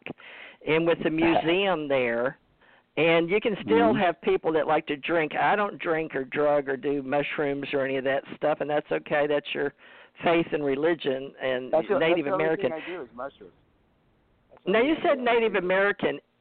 How do you, in America, do they still, it's not like they have a Native American card like they do for Cherokee, is it? Your Tenayuca clan or what? Why do you call yourself a Native American? Because I was sponsored by Gordon Rockhill, who was one of the biggest attorneys in San Mateo County, and I was my computer problem solving teacher was a math teacher, Miss Lehman. She went down to Mexico and solved my pyramid. Tenayuca came back and said, John, there's a pyramid of your last name. I said, I know. Well, why don't you talk about it? I said, because my dad says, if you talk about religion and politics to people, they'll kill you and crucify you like Jesus Christ. So just don't talk to anybody. Well, you were born in America, though? You were born in America? Yeah, of course. I'm a fourth-generation Texan. And my dad, they all thought he was Texan. And he said, yeah, Texas. I was born in Texas. My family. In Austin, Texas.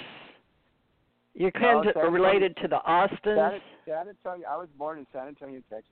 I'm like the third, fourth-generation Texan. We were conquered by. And you were born in 1960? No, I'm later than that. I really don't get into. I'm real vain about my birthday. Oh, okay. Well, anyway, in Texas. Yeah. San Antonio, Texas. I couldn't get on your LinkedIn, nor could I get on Google. You said you sent me those pictures, but it says NULL. Google has me blocked on your Google account, which I've never seen before from anybody. But it comes into my Gmail, but they won't let me look at the pictures. So that's real confusing. But yeah, I know. But you're real security-minded. Yeah, well, part of it has to do with Google was. I used to be a Google developer because I went to the headquarters and they were going to give me a TV station and cable channel 15 or 13 or whatever. I was really into Google. I bought the first Chromebook that first came out. I was in the first cloud when they created the cloud. I've been in the forefront of most of all computer developments, starting from Stephen Jobs and Seven Jobs and Wozniak. I had the 64K Commodore. If you read my profile, you see my computer background. You can see I'd like to, but it didn't come through either. So there's something with my Google accounts. You'll have to send them to one of my business accounts. Try I've got UAP. You can send it to me at director UAP Associates or director at UFO Association Organization.com. All I could say is this: is that if you have an app, an Android or an Apple app, and you go to Lincoln, and you'll see my business profiles there for like 15, 20 years. Since actually Lincoln started, like 15 years I did, ago. but it wouldn't come up. I told you that David Tenayuca did, but it was 60 years old with. David Tenayuca is a professor. He's a professor and one of these college professors over in Austin. Yeah, he's a cousin. He's a cousin of mine. And there's a very few Tenayucas though. You'll very rarely. There's 22 Tenayucas that I've kept track and documented in the United States. So we're pretty much last of the Mohicans. And so all the women that became Tenayucas lost their name in the marriage, except for my sister. Made sure she kept her name when she married John Greco / Tenayuca. So she kept her name. So and my grandmother called herself Catherine Marie Tenayuca, and she named her daughter the same thing, Catherine Marie Tenayuca. So it was like a junior. She was like and she was a Mayan Indian, and she was brought up by the Lutherans, German Lutherans. She really got into Lutheran and German people, because she liked the way they worked hard and stuff. So, that's... Well, you and I both network, so I'm going into my LinkedIn. You said go into LinkedIn. Let me see. I'm going to put in John David on LinkedIn. You get the app, and it's Tenayuca Enterprise. That's good, my holding company. For that one here. John David... Yeah, John David Tenayuca, Tenayuca. And I also have the same phone number from that era. It's YUCA, isn't it? Mm-hmm.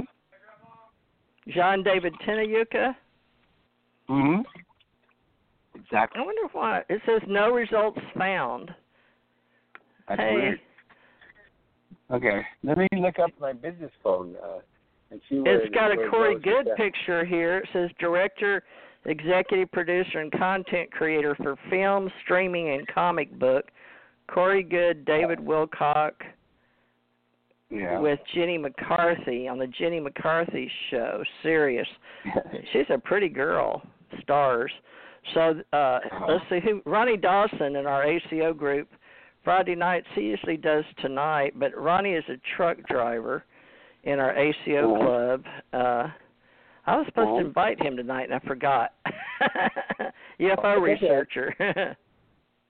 Cool. UFO researcher. But why is it? Why is it your name won't come up in my LinkedIn? Because you and I do. Oh, I've got John David Tenayuca. All right, what's the name of your company? Maybe it'll come up under your company. TENCONX, Tenayuca Enterprises. That's my holding company. Okay, let me try that. TENCONX, Tenayuca Enterprises. Yeah, Tenayuca Enterprises. And I'm also out there. I mean, everybody that gets to know me knows me from Lincoln. And I send everybody over there to look up my profile so that you know who I am. Well, it's nice that you're being, at least you say you're being social, but I'm a social I can't see you. Social media expert. I've been doing World Wide Web since they started. I was in AOL. In the chat groups when I was married, I was bored, so then I used to go to chat groups. Did you block everything? Let's see. Maybe it's like Facebook. John Tenayuca, right? And that's the way I've always spelled it. You do not come up. I've got John Castagnini, John Thompson, John Sharkey, John Ballou, John. I got to get my business phone all charged up, and then what I'm going to do is I'm going to make sure that, what happens is sometimes people just block, even that. Twitter does that too. I was in Twitter. What Twitter did was they suspended my account because I was being too right wing and stuff, and so they didn't like me doing that, so they blocked me, and then I had to apologize and said I wouldn't do that anymore, and then they let me back on. Well, a lot of people go too far left, too far right, and they start bullying, and they don't know which side they're on, nor do they care, because the Internet's not supposed to be about really politics or religion or, we have all that stuff in America anyway that we say we don't discriminate. So it's about discrimination, and the bullying has gotten to be a little out of control because it's a political year in USA. I don't think it was bullying so much. I think it was just what I was saying about the Second Amendment and how I thought that Obama was trying to use gun control as a way of trying to turn us into Venezuela, and then Sanders was trying to set us into socialism, and I just thought, look at what happened to Venezuela. I had a friend that was out here from Venezuela, and he was wanting to create. He was well off, a wealthy person. He came to America to start an app, and a really nice app with Apple and Google and Android. And so what happened was he came here, and then that's when the socialism took over. And then he lost all his property and his wealth. And he went home to a poor country and socialist. He was a wealthy guy. He went home poor, and he was really depressed. And he's never been the same, And he had the money to come out here. And I met him as a friend. He was from Argentina. And so when I saw that example firsthand, how the socialist system ruined Venezuela, which used to be like, Venezuela is like one of the, it's like the European country it's like a European country. I said to myself, if America does that, then we're doomed. If Bernie Sanders wins the presidency, we're doomed. And so, and I don't like to talk politics, but I do stand up for America, and I am Native American, and I do believe I believe in right-wing politics. I don't believe in left-wing politics, but I am liberal-minded and open-minded and stuff. It's like when people meet me and they try to figure out what type of person I am, I'm very old-fashioned and conservative, and that's just the way I am. I don't get into any, it's like I don't believe in channeling anything or anybody because I think that's like self demonic possession. So I don't believe in channeling. Okay, I just have certain. So how do you explain dimensions? Do you just tell people that it's just your other? Because you stay conscious, you don't like to do the channel part, and I don't either. But I do know that there's many parts of us. Giving up my soul and letting somebody else possess it. I don't believe it. I don't think there's anything good about that. I don't think there's anything good about that. And I don't meditate either. I don't meditate because I'm either on or off. I'm either awake or I'm totally sleepy like hibernation like a bear. I don't get into that, clear my mind and zero out everything, and I just don't do that. I'm either on or off. You don't deal with the monkey brain? Well, a lot of the faiths teach to calm your monkey brain like the Buddhists and the monks because your mind wants to talk all the time. So it depends on the voices you're listening to. So some people in defense of the channelers, because I was taught it years and years ago, but even when people were doing it, there's something about it that my inner soul spirit didn't trust. I mean, I learned it. I teach it. I've got it in a book. But, I mean, I can teach it. I understand it. And I was all during that time when people were doing it. But personally, I didn't think I was doing it because I remembered things. But people said when I was doing some readings for, like, television that came over to Hawaii from India, they said I was channeling my higher self. But that could be you just talking. Instead of, like, everyday language, you just go to a higher part of your mind, where you're thinking at a higher, I'm sure you do it, right? You've heard yourself. Yeah, I know exactly. But it's not channeling. But that's the difference. You have to know the fine line between what is channeling and what is God within you. My dad says that God is within you. God is within you. If you're going to go out and look for God, you're chasing after the figment of your imagination. That's how he used to teach me and tell me. So, I had to take him for a fact that what he was saying was true when I was a little kid. And I realized that what he was saying was true because a couple of proteges that I've had, I said, your spirit is divine. And once you get in touch with your divineness, that's when you start having God thoughts and you start thinking like God. But you know what? If you don't, then you just stay, like you say, earth monkey state. You're going to be an earth monkey for the real. You know what I mean? Monkey state, like monkey brain. I heard that on the monks. I like them. I like different people and how they talk. Yeah, I do too. I mean, I'm non-judgmental. I don't believe in judging anybody or anything. If you're gay, you're gay. It doesn't matter to me. But I have my scruples and my integrity, and I have where I draw the line of who I am, and I don't expect anybody to invade or cross. That's why I think. That's what I believe. Abductions are an invasion of your personal, physical, spiritual body is wrong, and it's not right in the universal laws of the universe. So to me, any abduction is like a rape, is wrong.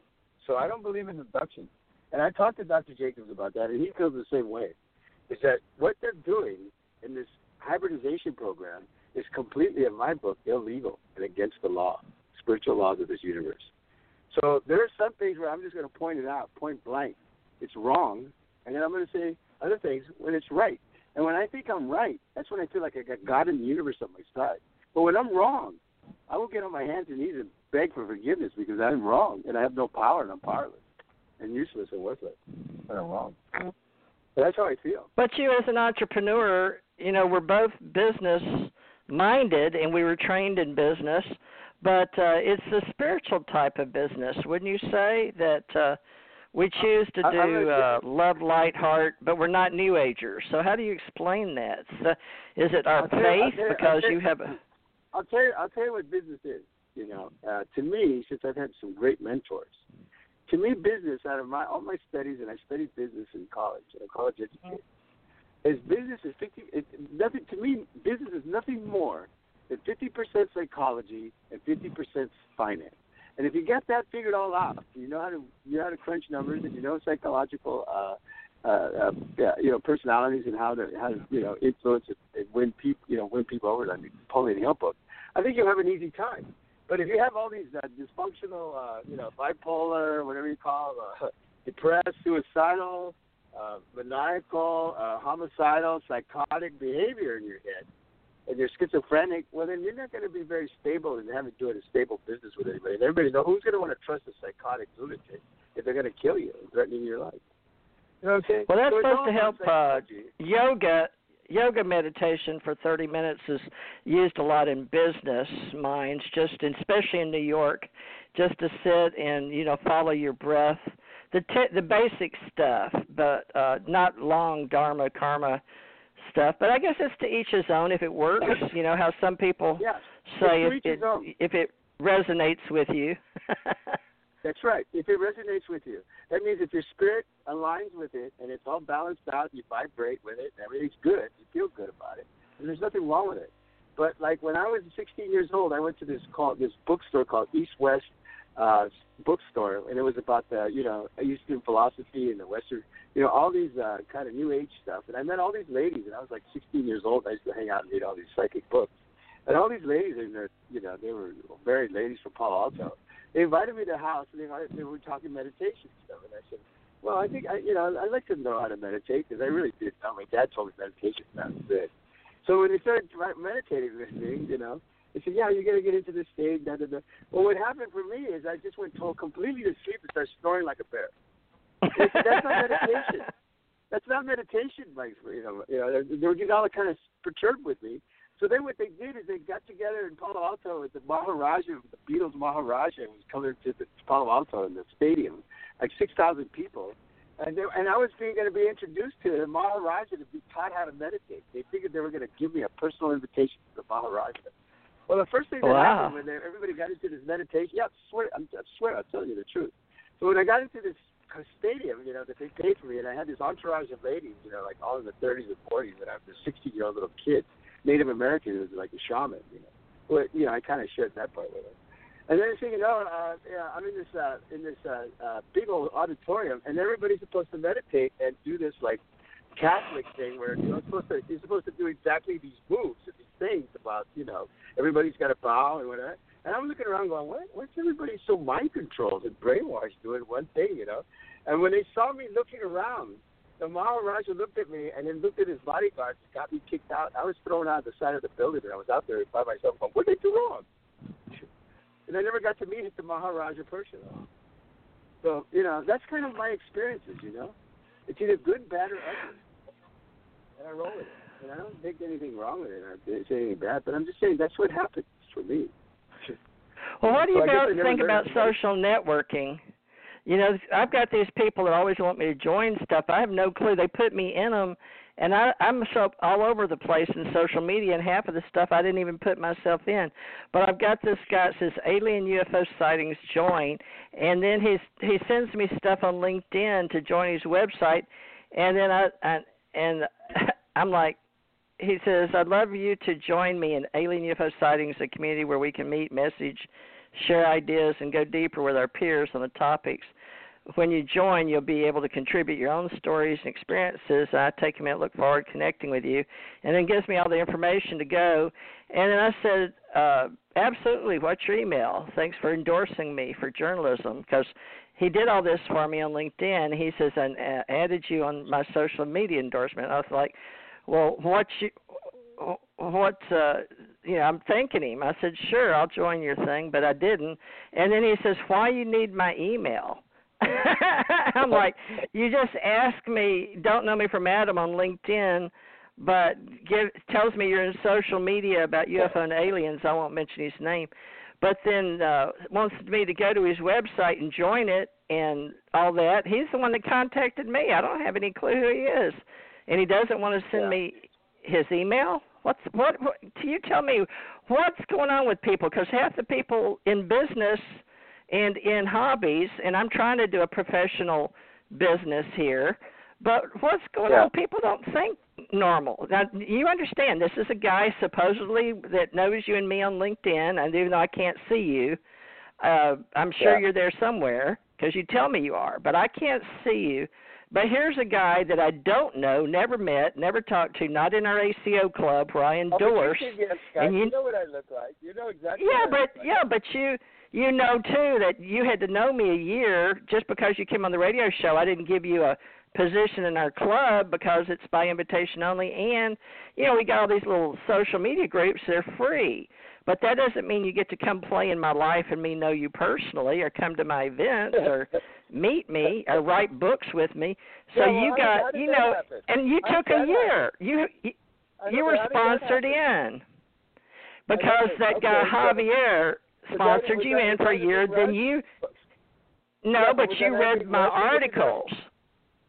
And then you read my social, you read my articles and bylaws, and you said you liked them and that you would support me. And now, 5 years later, the universe put us back together and said, well, y'all social network. And then I got all these people that I don't know want me to endorse their businesses and their websites and then go, well, why do you need my email? So I'm asking John Tenayuca that I can't find on LinkedIn that you sent me here to look you up. I can't see you, but some other guy. So what is going on? I can't see you, but this guy wants me to promote his business and his website, and I don't know him. So I say, sure, what's your email? Because he endorsed me. So I figured if he endorsed me on LinkedIn, he must know who I am. He endorsed 2 or 3 things. And then he can't send me his email? Come on. What's that about? Yeah, well, can I tell you something? I'll tell you what it's about. What? Is that everybody has, and I'm going to go back to my Indian story. Everybody has a good wolf inside you, and it has a bad wolf. The bad wolf really hates you and can't stand you and wants to hurt you and, see you suffer and in pain and maybe even commit suicide.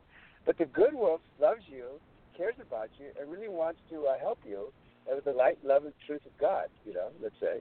So the bad wolf wants to take you down in the theory of chaos, but the good wolf wants to take you to the theory of creation. So what happens is you have 2 wolves inside you that you have to determine who are you going to feed, the good wolf or the bad wolf. So whichever wolf you feed is going to dominate your spirit after you feed it.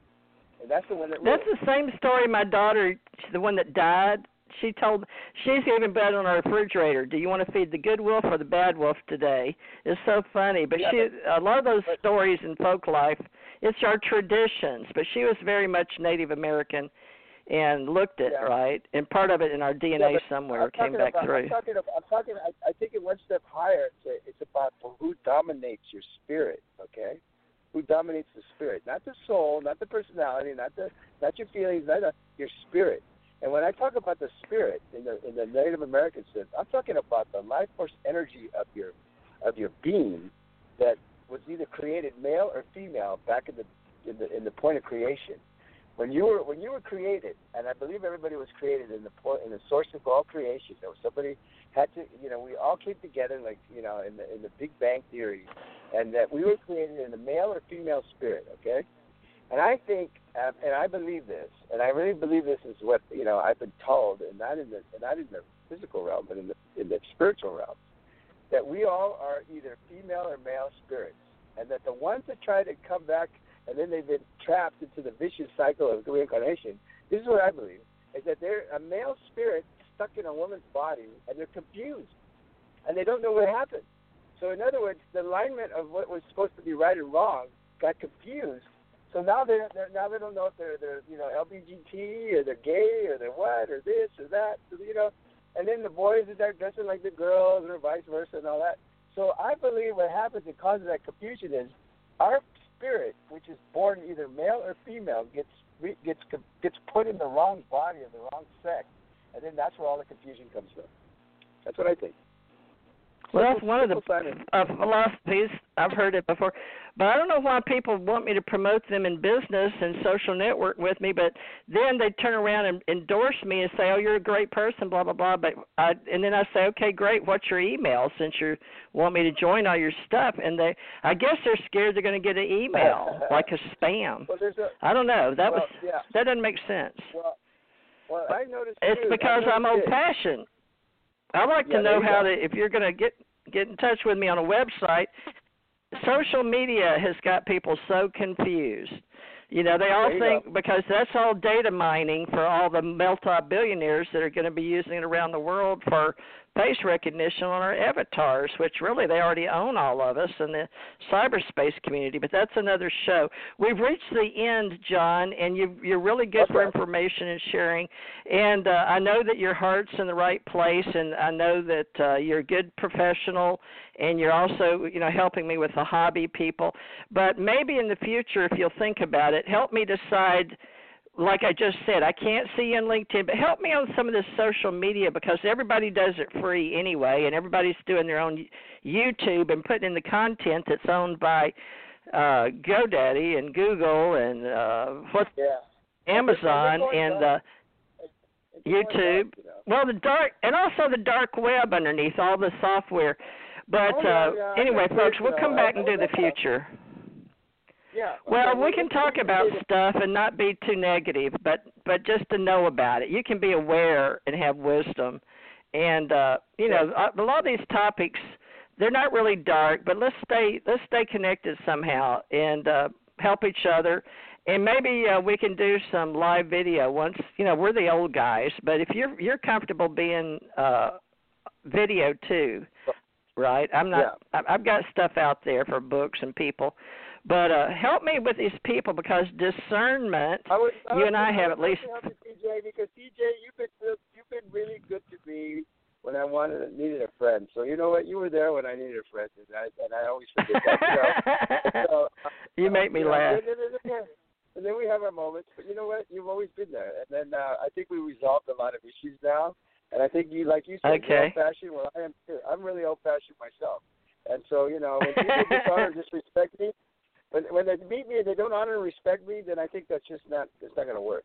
And let me just say one more thing. All right. Is that in 5 minutes when I meet somebody in 5 minutes, I have this cosmic order of determining if that person in 5 minutes is going to be my best friend for the rest of my life or going to be my mortal enemy, and I better watch out because they're evil. They're going to try to take me down. I am 5 minutes I can determine that. Everybody I meet in 5 minutes, and people at 35 rooms, or 300 people, or 350 people, in 5 minutes I know who's my enemy and who's my best friend. And you've always been my best friend. Okay? Well, we haven't made a penny together, folks, but we're still considered professionals. But if you want to join our hobby club, our professional club, it's ACO Club Directory, and John and I have some kind of symbiotic or friend, best friends, or social media friends. It's ACO Club Directory. It's on acoclub.app instead of .com. I bought this for $75 or something with a secure socket. And these days, to play on the internet, you really need a SSL. And this is stuff you can learn. But that's exactly John and I help you. John, help me because I can't even see you. So I think either Google's got me blocked. I need to go on Firefox. I'm here to help you, baby love. Okay. Well, I'm a web developer for Google. I have the developer's levels. And you know what? I'm a gentleman, and if you're a lady and you treat me like a gentleman and like a man and act like a lady, I will bend over backwards to do whatever I can to help you as a lady. I swear. Okay. I would do anything I can to help you. All right. I made you a page on the acoclub.app, but I've got acirradio.com I'm going to be promoting for the Allied Command, but I don't know if it has to be just veterans.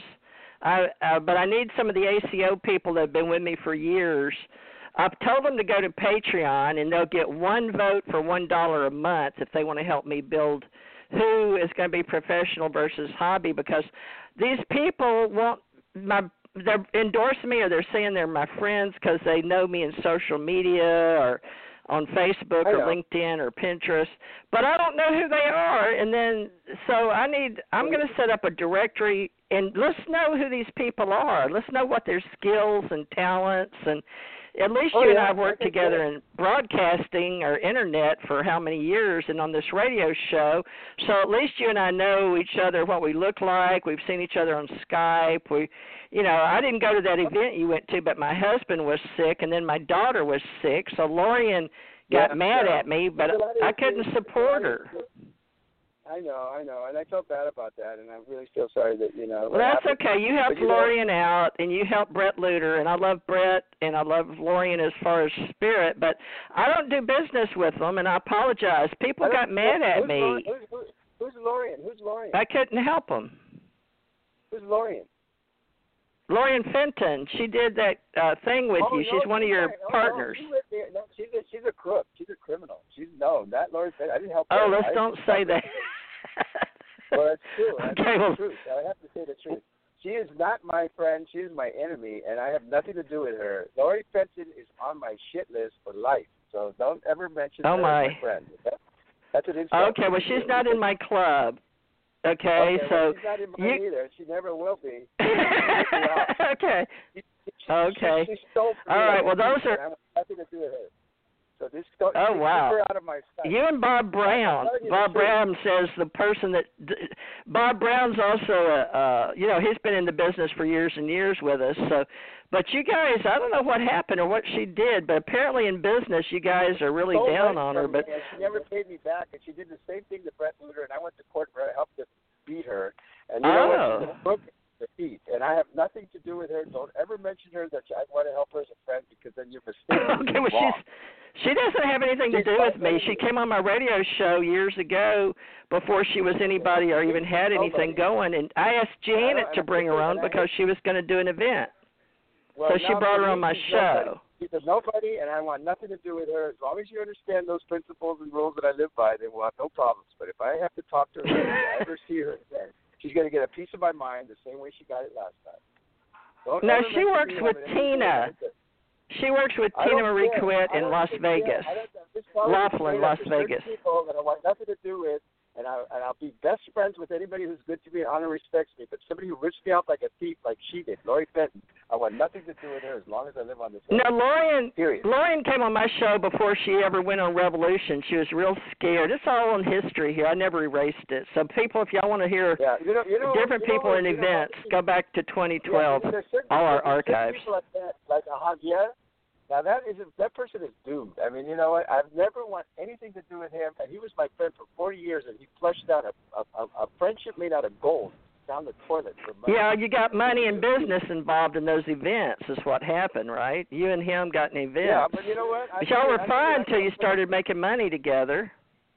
Well, no, we didn't make right? money. I got ripped off and swindled. No, I got swindled because everybody said, well, why do you have so many problems, John? I said, because I try to trust people. And when they try to screw me, that's the worst thing they could do because I don't let it go. I'll do everything in my power to get back at them because I'm not. Well, you're clear, right? You don't have a record, right? We don't. No, I don't smoke, drink, or drug, and I don't have a record. I don't have a record for that reason. I keep it that way because I don't want to hang around people. Yeah, me too. But let me just say that all I can say is that I do not want to ever have to put up with people that are negative. Let me just put it this way: the secret to my success of happiness and my philosophy of why I'm always positive is because I don't associate with negative, toxic, destructive people. I disassociate from them and I turn my back and I walk. And I feel that if I turn back to look at them, I'll turn into a pillar of salt. So it's my fault to ever look back at people that are not on my side, that are going to out to hurt me. Why would I associate with people like that? And those are the ones I want to stay away from. Well, you tried. Loud and clear. But I tried. You tried with them, and that was events.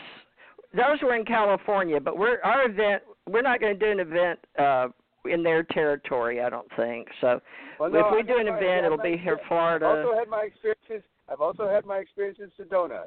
Everybody tried to be, the light of truth and the light of day and the love and all this, and they turned out to be and stab you in the back. Yeah, there's the good and the bad and the ugly. And the good are the ones that I want to keep friends with and associate with, like you're good. But the bad and the ugly, I want nothing to do with. I walk away and never come back. We've had differences of opinion, and somehow we got back together. But we didn't go to try to kill each other, or hurt each other, or screw each other, or steal from each other. We just had let's don't do the Sue thing. There's nothing wrong with it. I mean, that builds character, it makes a better friendship, and everything else on the side. But when you have a friend like Javi, who was my friend for 40 years, I knew his family, he knew my family, he moved in with my dad for 5 years like a freeloader. And they became like father and son because they were so much like each other, which I thought was great because it made my dad happy. But then he turned around and he flushed a friendship made out of gold down the toilet after 40 years. That's very disappointing. Wow. And very upsetting. And that's why Javi is on my shit list, also like Lori Fett is, for life. And I don't ever want to talk about them or have anything association with them. So when you mentioned... They don't stay in contact with me. Isn't that odd? I want to make it loud and I mean, clear. how can they come on and forget about me? I want nothing they just to do with did. All right. Well, you stayed in contact. You've always been nice professionally. You always said, TJ, I always keep up with you. I watch what you do. You're persistent. You're consistent. Exactly. So you've always uplifted me. Yeah. Sure. And because you've never been, across me or double-cross me or tried to hurt me or screw me or said something bad. I have these agreements sometimes when I get into business confidential agreements. And the part of the agreement is you're not supposed to say anything bad or lie about me behind my back and always toot my horn. Well, that's just business. Yeah, but that's just business, isn't it? Good business policy. If you're going to be affiliate or reseller, associate. No, but it's good business. It's good business that you make colleagues. a point of making that as a declaration that I'm here trying to help you, say good things about you. Do the same for me. And if you don't do that, then you're double-crossing me and you become an enemy. And that's it. And that's what I like in this conversation. Well, public relations is, but if we're friends, that's why I'm careful of who I put in my business. I have to know them, friends, and even with you, I knew you for a year before we even talked about you doing the ACO and being a director in California, but you helped me and Barbara Jean Lindsay. Now, Lori and Fenton and Barbara Jean Lindsay still work together on Revolution Radio. I love Barbara Jean Lindsay. I think they're at the conference right now in California because now Bob's is 15th through the 22nd, and then Lori and Fenton has one, I think, the 25th. But I don't care. I still promote events. You know what? Do not bring Lori Fenton up in my company and my space. That's all I'm not asking you to do. I don't want to even hear that she exists anymore. That's how much I Okay, well, we'll do that. We'll do that because she's not in my group. All I'm doing is saying, TJ, is you throwing her in my face, and I said, please, I don't even want to mention her because after what I've said about her, why would you want to bring her up again in my face? It's disrespectful. The events. Don't do it. I don't care. All right. Well, help me in the future decide.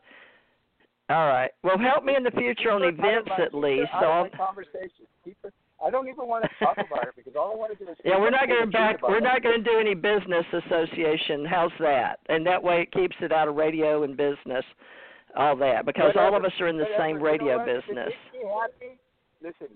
If it makes me happy, I'm happy. But I'm not going to be, putting up with people that have burned me and say nice things about them when they say the worst things about me behind my back that I've ever heard anybody talk about. Lori Fenton is not anybody that I want to know or hear about ever again. So if you want to be my friend even, just keep her out of the conversation and we're good, okay? Okay, we can do that. That's not a problem. I'm not going to even be friends because I can't. It's like a divorced woman. It's an ex. Name makes me mad. Okay, gotcha. All right. Well, I love you and what you're doing to help people, but your main thing is your social networking, friends that we can count on, endorse, be colleagues. When I tell you something about don't put her in the conversation, I mean it. And if you want to have this good relationship, respect it. But don't throw her in my face like it's something I've got to hear about or want to talk about, because all I'm going to do is get upset and talk about what she did to me, and then I'm going to be upset. So that's what I'm saying. No, those were just those are events that we've been involved in the past. I'm just saying that if you want to honor and respect me and not get upset or pushed out of shape, don't bring her name up again, please. I'm asking you out of respect. Yeah, are the J one either, right? Are the J one either? The J one, Javi or Javi? Yeah, neither one of them are in my club. I'm not endorsing them. I'm not promoting them. Do me a favor and don't bring them up, because when I do bring them up, all I'm going to talk about is what they did to me and how negative it was, okay? And I'm not going to be happy about it because I'm trying to erase them from my memory, from my life. Brett is I love Brett, okay? He has nothing to do. Brett's I went to court and help him win court against Lori Fenton, and I was so happy that I did that. But I'm just saying, Lori Fenton is taboo. Don't talk about her in my fucking presence, and I'll be really cool about it, because if you bring it I up understand. again, There's a lot of people dividing up in radio and UFO business. Because you're not respecting me and what I'm asking. Don't mention her anymore in front of to my face, okay? And I'll be happy. I understand. Okay, I'm fine. No problem. I don't do any business with them. I did because we were all on the same radio station, but I left Revolution. I left it. I'm no longer with them. Okay, we're done with that. We don't have to talk about them anymore. Right, we don't have to talk about that anymore. We're going to have we had a good radio show. I'm happy that I came here to talk to you and share with you. Aw, thank you. I'm so glad you did. You to keep it recording, and I'll always be here for you as a friend, but don't bring up my enemies, please. All you're going to do is piss me off. Okay, I understand now. Yeah, even in radio.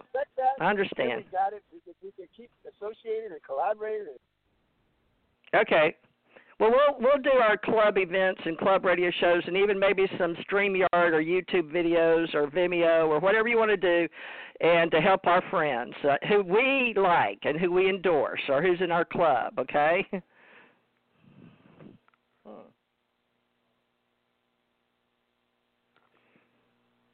Okay, I guess he left. All right, love and light, everybody. We're going to get out of here, and he said keep the recording. So this is here for our archives, and I guess this is how we're going to start 2020. And one of the reasons we've had a lot of people that in our hobbies or in our professions or business, especially in events, differences of opinion or even differences over how the money was spent in our association. So, that's what all that's about. And people, you just have to learn. So we're professionals, and, if you want to do hobbies and be in our social networks, we have all the free ones. They call it open source. That's being data mined and collected on you because you're putting it out there, like Pinterest, Twitter, Snapchat, Instagram, Facebook Live, YouTube, we said that, Vimeo, all the software development companies, and that's fine because we're all getting to know each other. But all we're saying is a lot of us will maybe look like we're friends, but we're not. Even though you may see us, not everybody has time to go delete the thousands of people that we did since the inception of Facebook. And the kids hardly will even get on Facebook anymore. There's all these new ones, Snapchat and Instagram, but new TikTok, and they mostly put up their own life and their photos and their gaming and live streaming their games and all that. So I'm here to help people. I have the radio club. I have a radio training club if you're interested.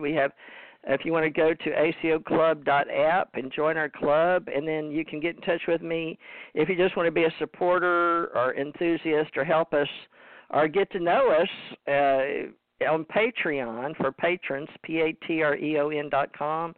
And then it's got my name /Teresa J. Morris, THERESA JMORRIS. And we'll be happy to, if you'll go to that, it'll give you sort of an idea of different projects that I'm working on with various people in different groups and clubs. And I do my best to put them on projects, the ones and the teams that want to work together for marketing, advertising, and public relations, endorsements, signing up, and then we do levels, tier 1, 2, and 3, and then I've got different projects that not everybody wants to work on, okay? So we're working on various broadcasting, live streaming channels, people that have websites that they want to promote on their YouTube and their way they do it, and I've been helping people for years and years and years, and got started back in BMI, Broadcast Music Incorporated, in New York and Nashville, and paid my dues and paid all my musicians when I was writing music and helping people. We were doing television shows and different channels and music and live stream and history and Ace Folk Life, Smithsonian, and bluegrass music, country music, gospel music, in the ministry. So my Teresa J. Morris Ministries now is just love one another, and can't we just get along? I like that because I was watching all the fires over in Los Angeles when I gave up my 5-year contract, paying lots of thousands of dollars for business in California. And then I had for thousands for 3 to 5 years in Atlanta. And so I've been in business in Hawaii, California. Wait, was that California? Yeah, California. That was expensive. And let's see, Hawaii, California, Texas, and Georgia. So let's see, it was, in Kentucky. And I didn't own my own company in Illinois, but I had my business license as a private investigator through the Birmingham. Oh, yeah, when I was in Kentucky, we tried to help the state police and all them training law enforcement and stuff, and help set up back then first, they didn't have a private investigator license. But anyway, I'm really old, so now we just help people get started in broadcasting. And if you'd like to be involved, it's American Communications Online Broadcasting Company. And my headquarters is in my head in Gulf Breeze, Florida. And I'm using some websites to get the word out, so to speak. So if you want to help us, radio helps for public relations and just letting people know who you're working with. And we'll do what we can, and John and I, we work inside computers and developing and trusting each other, and for whatever reasons, our computers aren't talking to each other, but, you know, there are people that put that stuff inside the computers that you get to see on your cell phones, but most people don't care. They just want to use their phones and their memes, their apps, and they don't care what's being put in there, but it changes all the time, even in Wikipedia. All right, well, love and light, everybody, and if I'm supposed to know you, get in our ACO Association or UFO Association and get to know people in it. Find us on social media free, Facebook, and I guess if you ever find me and get in touch with me for a year, go read articles and bylaws on acoclub.app. All right, well, John, thank you so much. It was a great show, and look forward to networking with you and reaching out to other people if they want to, or they can reach out to us.